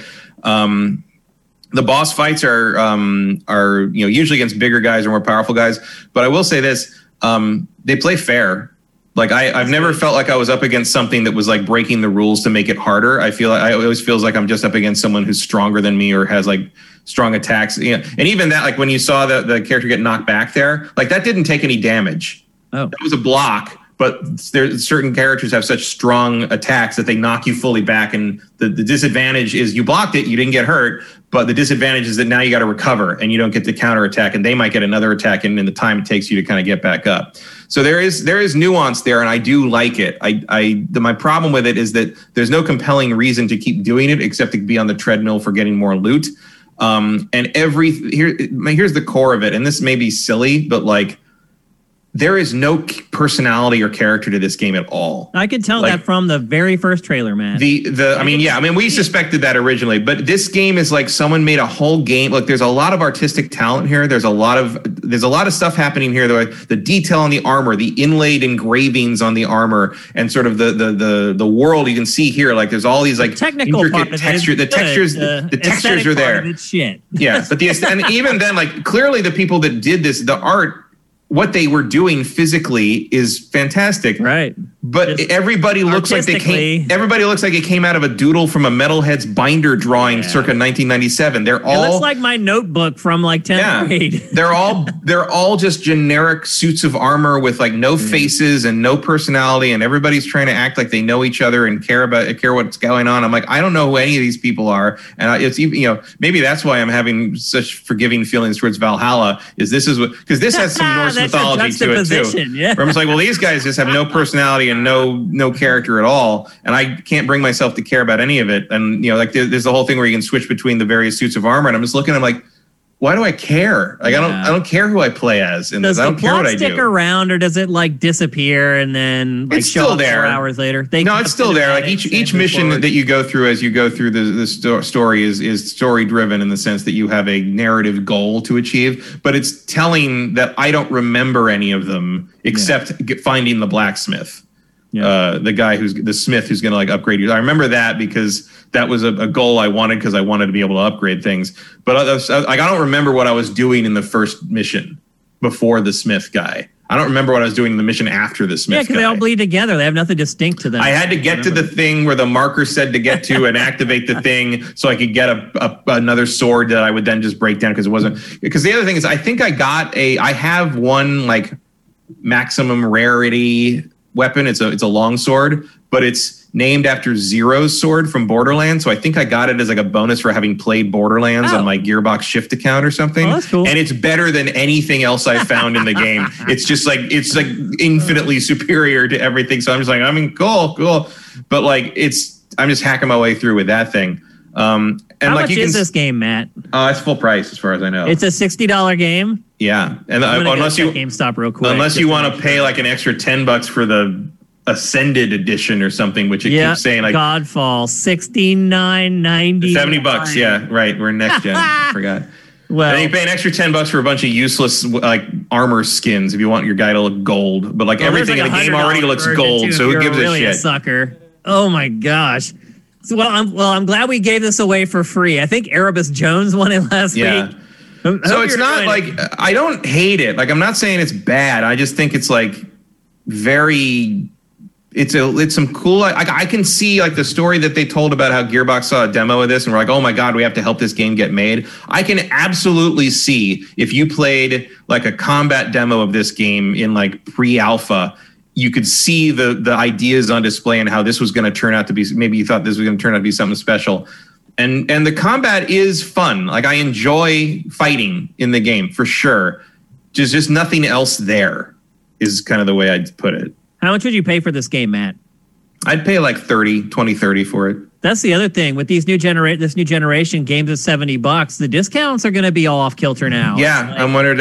I honestly like. When is this game $30? Like not when is for this, another when is year this game from on? now. When is this game the PS Plus giveaway? Right. That's my question. That may be February. Well, no, because that's Destruction All Stars, the other game nobody wanted for the launch. I'm joking, obviously. But only again, a little. I know it might be the one after Destruction All Stars. I don't know. So if were this to hit PlayStation Plus at some point, I would say absolutely try it. Download it. It's worth fun. The ones and zeros, but the combat is fun. Yeah. This is reminding people not quite enough to carry Watch Dogs Legion's on sale for $30 right now. That's right. That's probably the best purchase you could make right now. Miles Morales was like $22 at Walmart for a while. What? I don't know if that's still holding true. Perfect. Although I will say getting rid of that extra Miles Morales was very difficult because that's the game everybody bought. Right. With the PS5, so everyone already had it. I bought it. And right with that, we're segueing right into Marvel Spider-Man Miles Morales. The people are calling it the Expandalone. That's not what the graphics said. What? The graphics said we're going to Xbox. Oh, we are. You're right. We're running out of time. I'm trying to push the show. So we are moving to Xbox, and we only have a couple things to discuss. I didn't even think we'd do this Smash topic. TV reference. Very nice. Yeah, I didn't even think we'd do this topic this week. But some stuff popped up that we need to talk about. We're going to talk about it quickly because then we're getting to Miles Morales before we close the show. First of all, game prices going to $70. It's happening. There were even rumors that it may go higher. And also PlayStation had been accused of that. Both sides have said no, that those are lies. That $70 is the cap, but Series X games going to $70. Microsoft also announced that there will be shortages into next year. They're still running commercials for both consoles. Nobody can buy them. It's a really bizarre thing that we're going through right now. And I get a lot of people on Twitter being like, why am I seeing these? It's making people miserable. Like, you sit and you watch TV to try to get away from the fact that you don't have a PS5 yet. And then you sit there and you're bombarded with the fact that you don't have a PS5 and you can't find one. And pre-orders have still been a disaster. I saw somebody mention in chat earlier, something they were trying to help people. Here we go. From Emperor Dread. PSA for UK peeps. Amazon UK is due to get limited stock of PS5s in tomorrow, the 19th at 10 a.m. So there's PS5, but it's been just as hard to find either one of them. And chances are most people are just buying them to flip them on eBay because the prices there are insane. I do feel that you will be able to get an Xbox way before you'll be able to get a PlayStation 5. Yeah, the pandemic's been good for the scalpers. And that may help Xbox, in all honesty, get more of a foothold. And, if there's something to buy, there's a good chance someone will buy it. So. Yeah, because the other thing is like I mentioned this earlier after playing Call of Duty. I'm like, I don't think we have to worry about like one console being better than the other with third party. And sure enough, this week, the first comparison from Digital Foundry came out, and they used a Devil May Cry 5 Special Edition. And honestly, the PS5 kind of won. So far, I mean, there's like that's the one thing I noticed. The difference between the Xbox and PS5 on Valhalla is They run pretty much the same, but the Xbox One has no VSync and runs at a steadier frame rate, and the PS5 drops frames more often, but has VSync. And I have noticed screen tearing on the Xbox version. I mentioned that. Very irritating. I noticed it in the footage before they launched it over and over again, especially in Dirt 5. The tearing in that is really bad. That's a pretty simple patch, but I wish they'd get on with it. The only thing that the Xbox One in that comparison was it had an extra frame rate setting that couldn't even be selected on PS5. And who knows if that's a hardware issue, they can't make it work, but that was one advantage that Series X had. Yeah, I'm very curious what Cyberpunk's going to look like between the two of them. I'm probably putting my chips on Xbox. I feel like they have a better track record with Xbox, just that company, because The Witcher 3 on the PlayStation 4 was a mess. Yeah. But we'll see. The Digital Foundry comparisons, I think, are going to be more and more important this generation. I don't know if they are. After seeing that one, it seems like it's just even. Like, I don't think you're going to see a huge advantage for one or the other. There may be but I think there will be little things that mean more or less to people.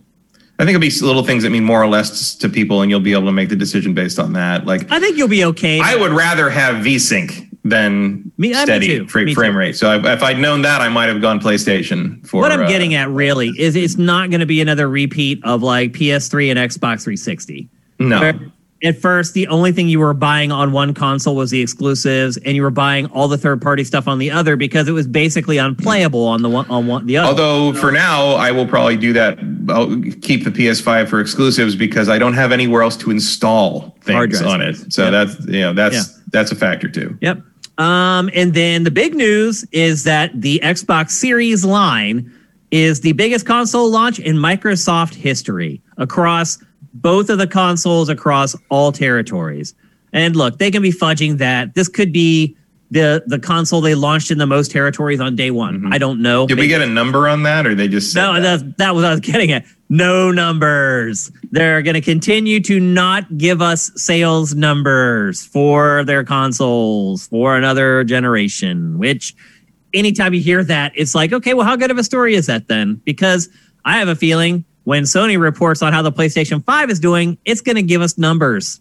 Yeah, no context on claims like that tend to sort of damper the enthusiasm for me. The other thing, too, is if you go back and you look at, like, to us, back when the Xbox 360 launched, it seemed bigger than anything. And it was for the time. It was huge. Like, going to a GameStop and seeing 300 people wrap around the block, it seemed bigger than it was. If you actually go back and look at the numbers, I mean, for us, we were at that crazy hangar thing for Xbox 360. Yeah. But if you go back and look at the numbers, they sold like 500,000 consoles in the first week. Like, they're manufacturing more. The distribution is better. The pre-ordering is better. People don't have to like stand in line all night anymore to get them. So I would expect it to be the best launch in Microsoft history, unless it was a complete and total flop, which I did not expect at all. So, without numbers and without context, it's hard to say exactly how well it did. It sold better than Xbox One. Well, it better, because Xbox One was a disaster. So, and back, Xbox 360 was so long ago. The addressable market is twice the size it was back then. So it's comparing apples to oranges to say it's the best ever, but it's still encouraging to see that it didn't flop. That's really what matters. And then the final thing is something that we talked about last week. We had only had our Xbox Series X for a couple days at this point last week, and we were having problems with Quick Resume. That's pretty much all been fixed now, and it works for everyone, including me. And I do like it. I don't think it's like some kind of a killer app type thing. I think it's cool.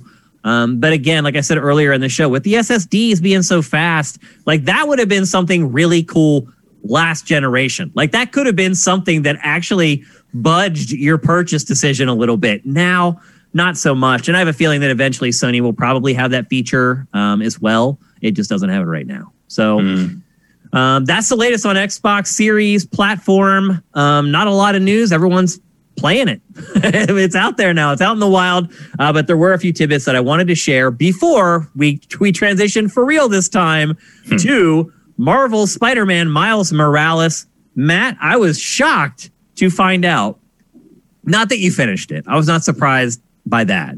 I was surprised that you had like 100%ed it already. You're missing one trophy, right? I'm missing a few. I'm missing some next game, New Game Plus stuff. Because I haven't started New Game Plus. Okay. So the final suits and the final gadgets and the final skills you can't get until you do New Game Plus. So I don't have those yet. And I'm about 3 or 4 hours in. So I've played. There's one remote mine thing that it didn't count properly. So I don't know if that trophy's broken or I was doing it wrong. But okay. But mostly, I mean, the map is 100% done. I have nothing left to do in my first playthrough. How much time did that take you, Matt? I would say it took like between 15 and 16 hours. Yeah. I'm only a few hours in at this point, but I can already kind of get the feeling that it's not as long as the last game. No, the story, I would say the story stuff alone is about 8 hours. Yeah, because they're already starting to pile me on with stuff that took a lot longer in the first game. Basically, I have a full arsenal already, like right out of the gate in this game. It felt like it was a little bit more of a ramp up. Yeah, there's a slower build up in the first one, which I'm fine with it getting to it faster. Yeah, I've already played 20 some hours of it, in the prior game. I'm ready. And I also think that the story is as long as it needs to be. Like, you could definitely make it longer if you added if you padded it out with a couple more supervillains, and had the little mini side kind of things where you had to deal with these other supervillains to get the information to move forward in the main story, which is what the first game did to some degree with the raft escape and everything. Yep. I thought you were talking about the first game. No, that's the structure of the first game. But they didn't do that. They streamlined it to just the main villain. Okay. That you're dealing with. I see what you're saying now. All right. And I think that's good. I think that works. So I guess the people that said it's going to be a miniature expansion pack, this is bigger than DLC. This is not DLC, but it is smaller in terms of scope than the first game. I think expand alone is the right term. Yeah.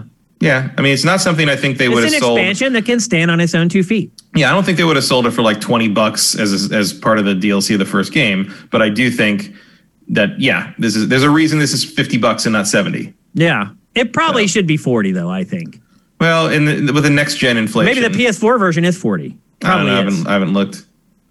Although that would be a way for you to skeeve off $10 because you could buy the PS4 version. Yeah, that might be. Maybe it isn't upgraded on the PS5. Maybe they're smart to that, so I would imagine it's not that. I would guess they figured that out way before we did. But the main thing is this game is fucking amazing. It really is. It's just the hardest game to put down this week. I'll be honest with you. It's. But I knew you were going to play it all, so I was like, this is the one I want to play, but I need to do what's right for the people. So I'll play enough so I can talk about it. I won't look like an idiot, but I need to dive into these other games. I know Matt is going to handle this one for I honestly didn't even mean to play it as much as I did, but I did. And because I just didn't stop. And it's amazing. I mean, I love the first game anyway. This is better. Matt, you're going to be shocked to find this out, but the PlayStation 5 version of Miles Morales is $70. What? No, it's not. I'm on GameStop right now. You sure that's not the $69.99? You sure that's not the ultimate one? No. Nope. $69.99 for the PS5 version. The PS4 version is $49.95, $50. That is not right. Because I bought it for that much money. I'm looking at GameStop right now. Well, GameStop's lying to you. Oh, you know what? But over here, you're right. Here's another PS5 version for $49.99. Yeah, it's right here on PlayStation's site, $49.99. It's the Ultimate Edition is $20 more because it comes with the remaster of Spider-Man. Got it. Okay. So that is the version I bought. So I did pay that much. You paid the extra $20. I paid the extra $20, but you can also add that on if you just buy the regular edition. And then I should also note that the bonus stuff you got for pre-ordering, like the suits, you can still unlock those normally. Like that, you don't. Okay. It's not like you don't have those suits. That's the best way to handle it. If you didn't pre-order, we're not cutting people off. They're just unlocked at the beginning of the game instead of having to earn them later. So yeah, you don't lose anything by not pre-ordering. So yeah, where was I on that? It's awesome. Let me share my impressions first because I've only played a few hours, and you're obviously going to provide a lot more context, and maybe I can just kind of launch your discussion off of my initial impressions. And that is that this game is way more New York than the last one. This one, I actually feel like I am in New York instead of just some big city with a bunch of skyscrapers. The first game, they kept telling me I was in New York, and that's why I knew I was in New York. I know I'm in New York because the whole vibe of this game is legit New York City. Mm-hmm. And specifically Harlem. Yes. It's centered in his neighborhood really well. I hope that all of you guys have managed to visit New York City at this point in your lives. And if you haven't, do it. It's worth it. There's no city like it in the world. I've never seen a video game nail the real New York City. Any game like this one does. Just the opening walk down the street where he's stopping and a guy's painting a mural. There's some other guy who's like moving his couch into it and he helps him. Like, that is real New York. That's what happens. People walk down the street and they talk to each other. Believe it or not. It's not like LA where people like look down at the ground when they come across each other. And that's one thing I do miss about the East Coast in general. And they totally capture that in this game from everything, though, from the music, the people that he's in contact with, just the vibe. And it's in Harlem. So it's like all hip hopped out. It's just the tone of this game is completely different from the first game. Like, it is night and day again. Like, I know I've used that analogy like 3 times in this show, but here's another one where it's just, to me, the original game, based upon what I've played so far, is the better game. It's definitely deeper, bigger, richer, world's bigger, more stuff to do. I don't agree with that. Okay, longer. This is just my opinion. It is longer, but I don't agree with it. This game, I like better than the original game. It feels more organic and human than the last game did. Like, I feel like I know Miles. I know the people that he's talking to, hanging out with, all of it. I am enjoying this more than the first. That's saying a lot because I really liked the first one. Yeah, I mean, part of the thing there is just that Miles Morales in general is a very relatable character. He's a cool dude. And that's why he works so well. And I'd like to hang out with. Yeah. Like, he would be my friend probably if I ever met him. Like, and I feel a lot of people probably feel that way playing this game. So, like, the reason I would say I think this is a better game than the first one is, and it's very similar. I mean, it's a case of point. That is the thing.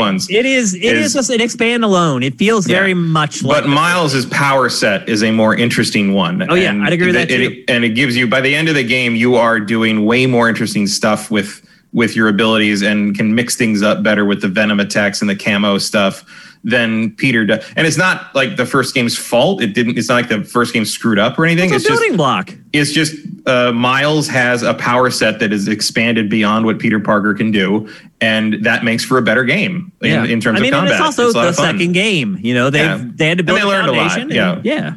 Absolutely. And I can't wait to see what they do in the next one. Like, I mean, coming off the first game, I would have been, I don't know what you do to make this better. And here they did it. And so I'm sure they'll do it again when they do Spider-Man 2. Now, one thing I would say is the plot. I think the plot's better in the first one. I like the plot is much more in the world better here.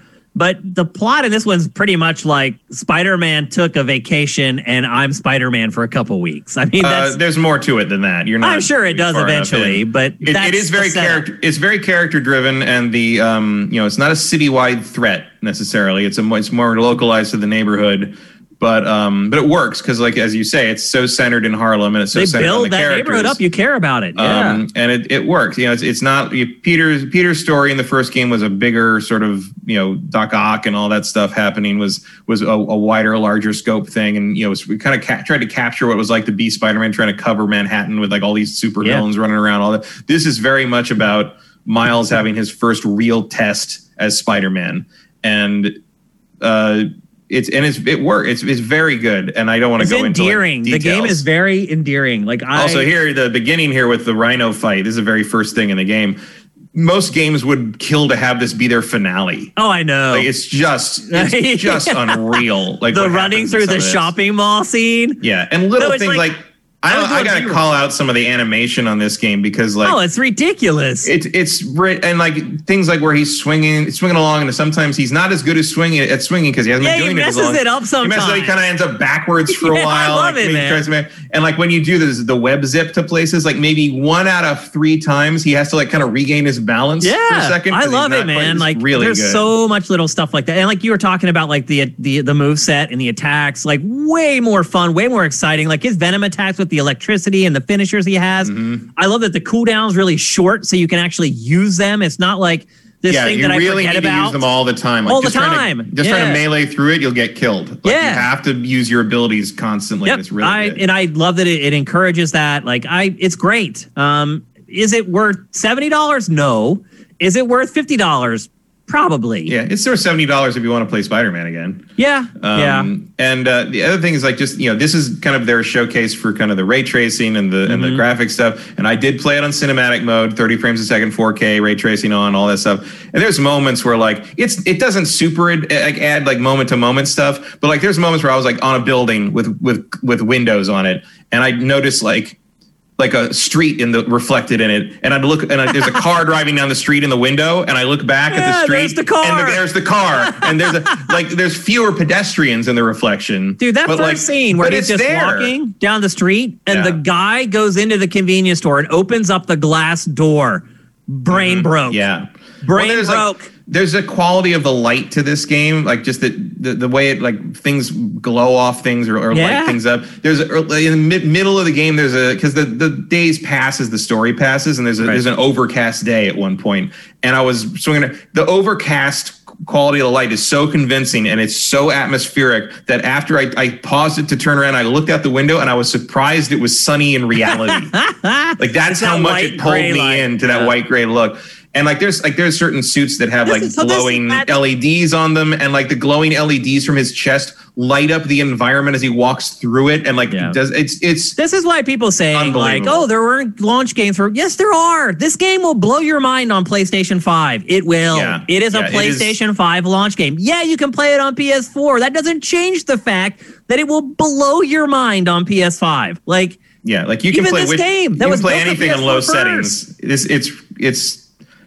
It very much feels next gen. It does not feel like a boosted absolutely game Yep, I agree 1,000%. I am enjoying the crap out of this. All the fights. This is the game when the show's over today. I'm going back to keep playing. This was the game this morning when I had like 30 spare minutes and I was trying to get a little more gameplay in before we recorded the show. This was the game I was playing. So and it's like little things like the things that you don't think should be as important, but they do make a difference. Like the amount of everything, almost everything can be destroyed in the game. Like they shatter into realistic particle stuff and real pieces that look like if you took all those pieces and put them back together, you would have the object. You had the piece. And like just like the fight, like the boss fights, especially the end fight where like there's I don't know anything about that yet. No, but it's just like but you're knocking the boss through like things and environments and walls and stuff real time. Like just incidentally, that's the way I hit Matt, are you saying that comic that I've been asking for, Destroy, turn into a video game? A little bit, because like you're like it, and it doesn't matter really. It's not. It's just like you hit a thing and it shatters into pieces. Yeah. But the fact that I can hit this enemy and it knocks them through like this pillar, and the pillar collapses and all this. Yeah. And like it doesn't do anything else except collapse, and we're continuing the fight immediately. But it just feels so big and powerful and epic. Like it just sells the moment in a way that you couldn't before. And there was like this moment where I'm like, okay, this power upgrade matters. Like that's where some of the boss fights in this game is. Is the tree a lot smaller? I can't remember the tree from the first game. The tree is much smaller. Okay, yes. I thought so when I saw it, but I was like, maybe I'm just not remembering the first game correctly. No, the tree. In matter of fact, when I first started the game up, I figured that once you got to the outer side of the part of the tree, they expanded out to another section, but it does not. That's the end. So that's it. Just those three. What you see is what you get. Okay. Yeah. So that is pared down pretty significantly from the last game. But again, you're paying less for this game. The level cap is 20, and I think the level cap in the first game was 40, or maybe it went to 50 with DLC. I don't remember, actually. It was high. It was a much longer road. I know that. Yep. But it's all great, and like there's a lot of upgrade stuff that like makes sense for the character, but also makes sense for moving forward. Like the spider app that Genki designs is like you can go do all those side stuff through that. And a lot of it is there's like two sides. There's crimes and activities. And so the activities are basically requests people make on the app to get help from Spider-Man. And they all feel like what you said. They feel like a neighborhood. They feel like people helping people out in the local area. They all know who he is. They know he's Spider-Man. There's a big feeling of like he's Harlem Spider-Man. He's our Spider-Man, which really creates a sense of community that sells the story going forward. The crime stuff is great because you have the bonus objectives to fully complete them. And in the first game, if you couldn't complete a bonus objective on like the car chase thing or something, you had to basically swing around and hope another car chase happened. On this one, you just pick it from the app and you get to go do it. Yeah, and that's try a big again. Improvement, man. That's a huge improvement. There's a little quality of life things. Yeah. Yep. Oh yeah, for sure. Yep. Look, just another top shelf Insomniac product. Yeah, it's just Insomniac being Insomniac, really. I mean, the polish and the attention to detail in its games, it is reaching that next level area. Where and the soundtrack, because Miles has better taste in music than Peter, is just incredible. But that all adds into what I was saying earlier about how the tone of the game and the vibe of the game is completely different. They're playing hip hop and like soul, and it's New York. I love it. It took me to New York, and I have not been there now in 2 years. We go there on our anniversary sometimes when we're home for the holidays. I didn't go last year, and obviously I'm not going to go this year. But it gave me a little taste of New York City, and I do miss it. So it's also a nice little like getaway escape for me. It was because it looks so real and feels so real. It was nice to get out of LA for a few hours and out of this friggin' apartment I've been trapped in for 9 months. So anyway, there you go. Another example here of just how far you can see. Yeah. Like the draw distance. I haven't seen any pop-up. I haven't seen any hitching. I haven't seen, I mean, it's pristine. Yeah. Think about the drawing we were seeing in that brief gameplay demo of Halo Infinite. Yeah. I mean, that was like pre-produced, like best look, best foot forward footage, and we were seeing drawing. So I don't know. And I saw in chat that Vincent said that Digital Foundry published another comparison today for Valhalla and PlayStation 5 one again. Said there's a lot of tearing in. I don't know if you've been playing the Series X version, so you've probably seen it. Is there tearing? I said that. I said there's tearing in the Xbox version. Oh, I thought you were just saying in general. Okay. No, the Xbox. No, there's no tearing because the V-Sync's on the PS5 and it's not on Xbox Series X. There's no tearing on PS5. I can vouch for that. So I'm figuring that's going to be a patch at some point, but I don't know why it's not already on to begin with. Yep. So yeah, I would prefer V-Sync to be on Ubisoft, just for the record. Yeah, that doesn't cost anything. That's not. It really doesn't. But there's just these little things that they have to like be able to turn on and off. Both consoles have little things like that right now. I think they'll both get sorted out within the next like 30 days. I wouldn't worry about that stuff. Okay, it's time for Q&A, and we have we got about 10 minutes here to answer a few of your questions. Let's get into them. Here's one from Yakov226. Yakov, what's up, man? I feel like I've seen you on Patreon all the time and on the site all the time, but I don't feel like I've ever seen you on a live show.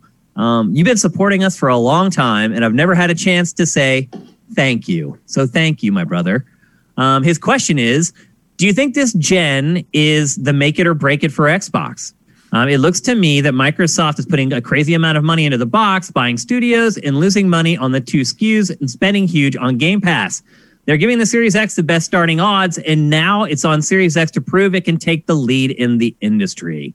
I think everyone always forgets. I don't think it'll ever be do or die for Microsoft, ever. Everyone forgets it's Microsoft. They literally have more money than God. They could fail 4 more generations of Xbox and still have plenty of money to do it a 5th time. So I really hesitate to ever say anything is do or die when you're talking about Microsoft, because it can just make money appear and make it so. So no, I don't think it's do or die. Do I think it's make or break as far as Xbox ever having a chance to win a generation? Yeah, I could maybe see that. As far as mind share and things like that are concerned, you lose another generation as badly as you lost the last one, it could be a pretty tough uphill battle to fight. But as far as like make or break for Xbox, no. What about you, Matt? I don't think it's make or break, but I don't see them. Better not be, because I don't see them taking the lead this gen. I think they'll close the gap, but I can't see them beating PlayStation. I don't either.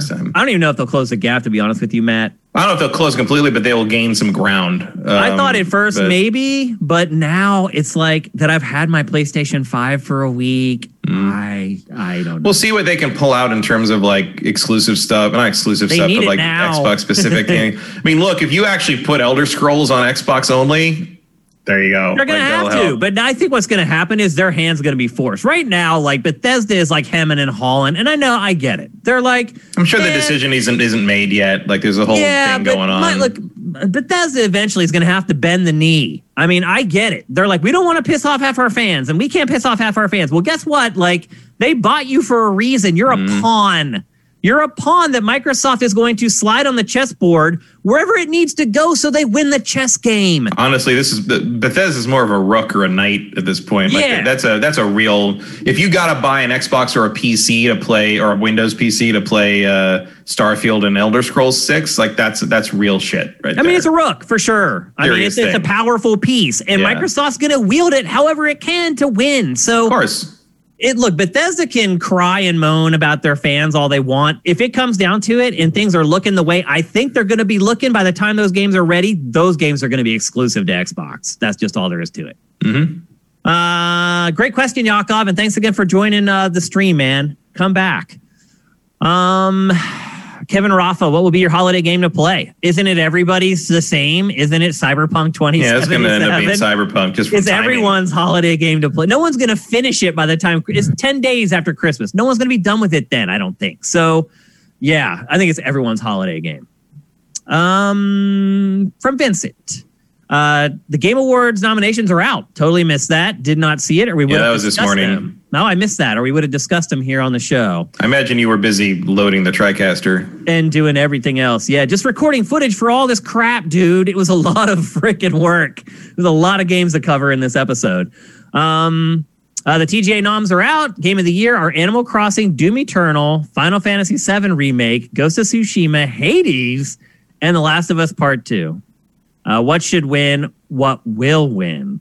Well, we don't want to spoil our Game of the Year picks yet. I do think that those nominees are pretty good. I'll say that. I think Final Fantasy VII Remake being nominated is ridiculous. Well, but the rest of them are pretty you knew solid. It was going to be there. I know, but if we're talking about if it's a popularity contest, sure. But if we're talking about actual quality game, that game has no business being in that list at all. And I would say Doom Eternal's on the fringe a little bit. I didn't like Doom Eternal very much, but I don't know if how much of that was the game and how much of it was me expecting it to be a sequel to 2016 and not a reinvention of like the arcade shooter idea. Yeah. I'm willing to chalk more of that up to me than the game. Like it does what it does really well. I just don't like what it does very much. So maybe that's how we'll answer it. We'll give you the two that we didn't think maybe deserve to make the list. I'm glad Hades is in there. I think it deserves to be in there for sure.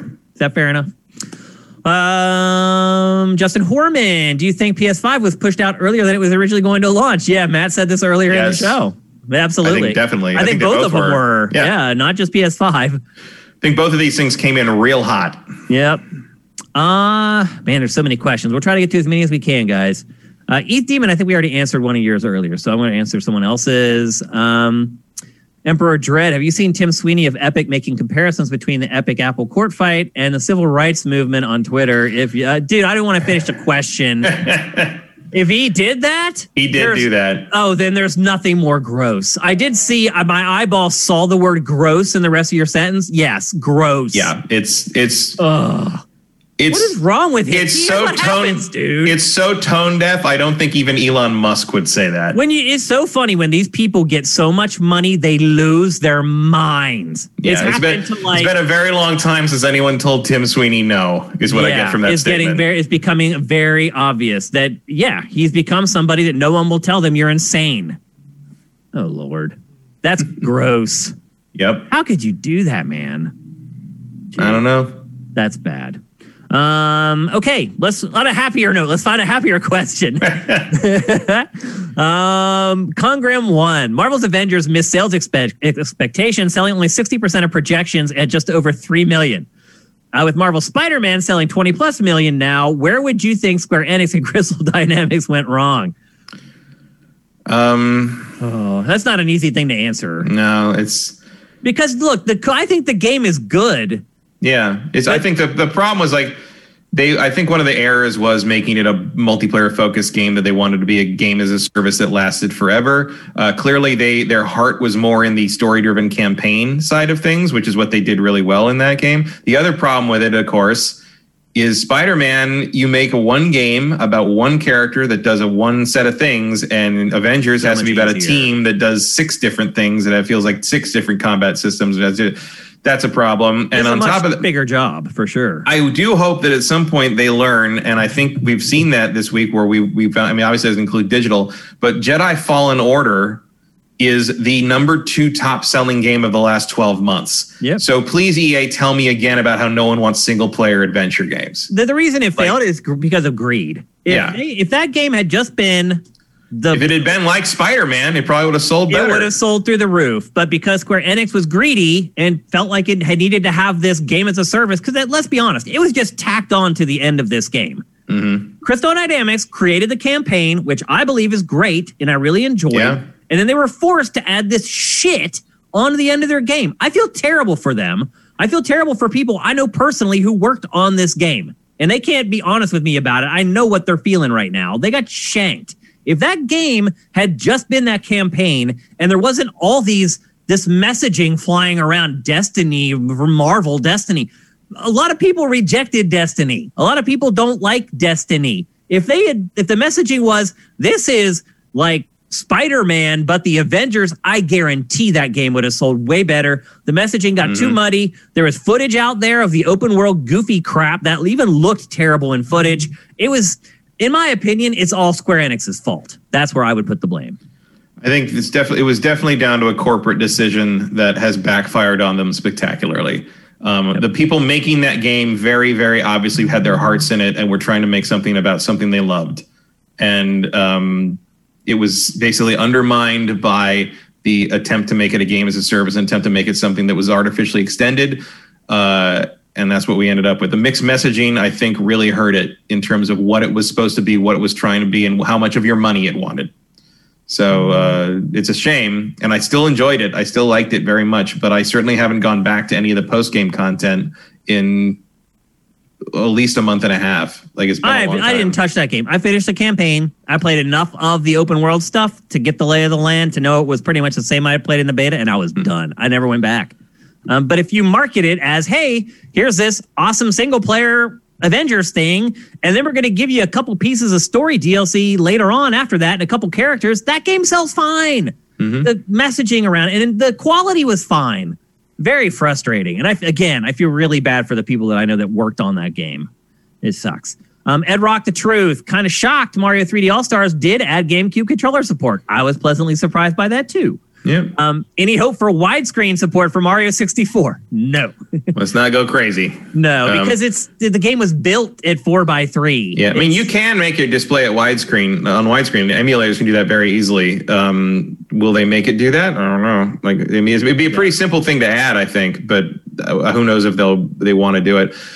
I saw someone joking that, like, basically, if by the time you can no longer buy this collection anymore at the end of March, it will be really worth playing. That's a good point. Okay, we'll answer one more. I'll try to get through as many as we can, but we're running out of time. People keep asking you about the hidden door in Demon Souls, and it's JM Rain is asking, and since he sent me a DualSense, and since he made it rain in our freaking stream again, he's going to get his question answered. Do you know about the secret door in Demon Souls? I know about it. Like, that's all I know, that it's there. Like, I don't think anyone's managed to open it yet. Okay. It's new to the remake, so whatever it is, nobody knows yet. They'll figure it out in a week. The Souls community is no slacker on finding the secrets and things, so it'll happen. Yep. Fire Native, thank you for Twitch Prime. Johnny Hurricane, thank you for Twitch Prime. Thank you for everything, Johnny Hurricane. You're the man. Gohan Rage, hope you're doing well, man. Thank you for Twitch Prime. If I missed anybody who gave us Twitch Prime, I apologize. Again, this chat, for whatever reason, it archives and I lose half of it. I would thank every single one of you guys if I could. So that's it. We're putting the cap on episode 237. A massive episode, capping off a massive week. Massive 2 weeks, really. I'm really tired. I'll be honest. I haven't slept much for like a week trying to play all these games and get all this coverage done. I hope you guys have appreciated that we've been putting up stuff like, you know, we put up our unboxing and a UI walkthrough leading up to GameFace today. I didn't want to leave you guys waiting until today to get all the infos. But anyway, that's it. Xbox Series X review in the books. PlayStation 5 review in the books. Now bring on the freaking games, people. That's all that's left now. And for all of you guys to find your consoles, and I do wish you luck. And again, I implore you to stay on Sifted. Use our deals page. We'll keep you up to date on when all the shipments are coming through, all the retailers. We'll try to help you guys out as best we can. So for those of you who are listening to the show on the audio-only version of GameFace, by the way, that's delayed 4 days if you haven't figured it out yet. If you want to get it day and date, go to patreon.com/sifted. It's SIFTD without the E. And if you want to find me on Twitter, and I do tweet, I've actually been better at tweeting lately. For a good 3 years there, I was pretty much just tweeting hey, here's this new thing that we just posted on Sifted. I'm actually kind of being a Twitter user here over the last few months. If you want to follow me there, I'm at Dinfire, Dinfire. If you want to find Matt, you can find him at mkeil. That's Mkeil. And if you want to find the site, and again, if you are one of those people who are listening to the audio podcast or you're watching the show on YouTube, you should follow us on Twitter to get alerts when we're going live, when the archives are going up for you guys. You can follow us there at Sifted Games. So on behalf of Jared, who actually added value to the show today, giving us his take, the casual kind of take, although I don't know if he's casual anymore, take on the next-gen consoles. That was great. And on behalf of Matt, I'm Shane. We'll be back here next week. GameFace is up and out.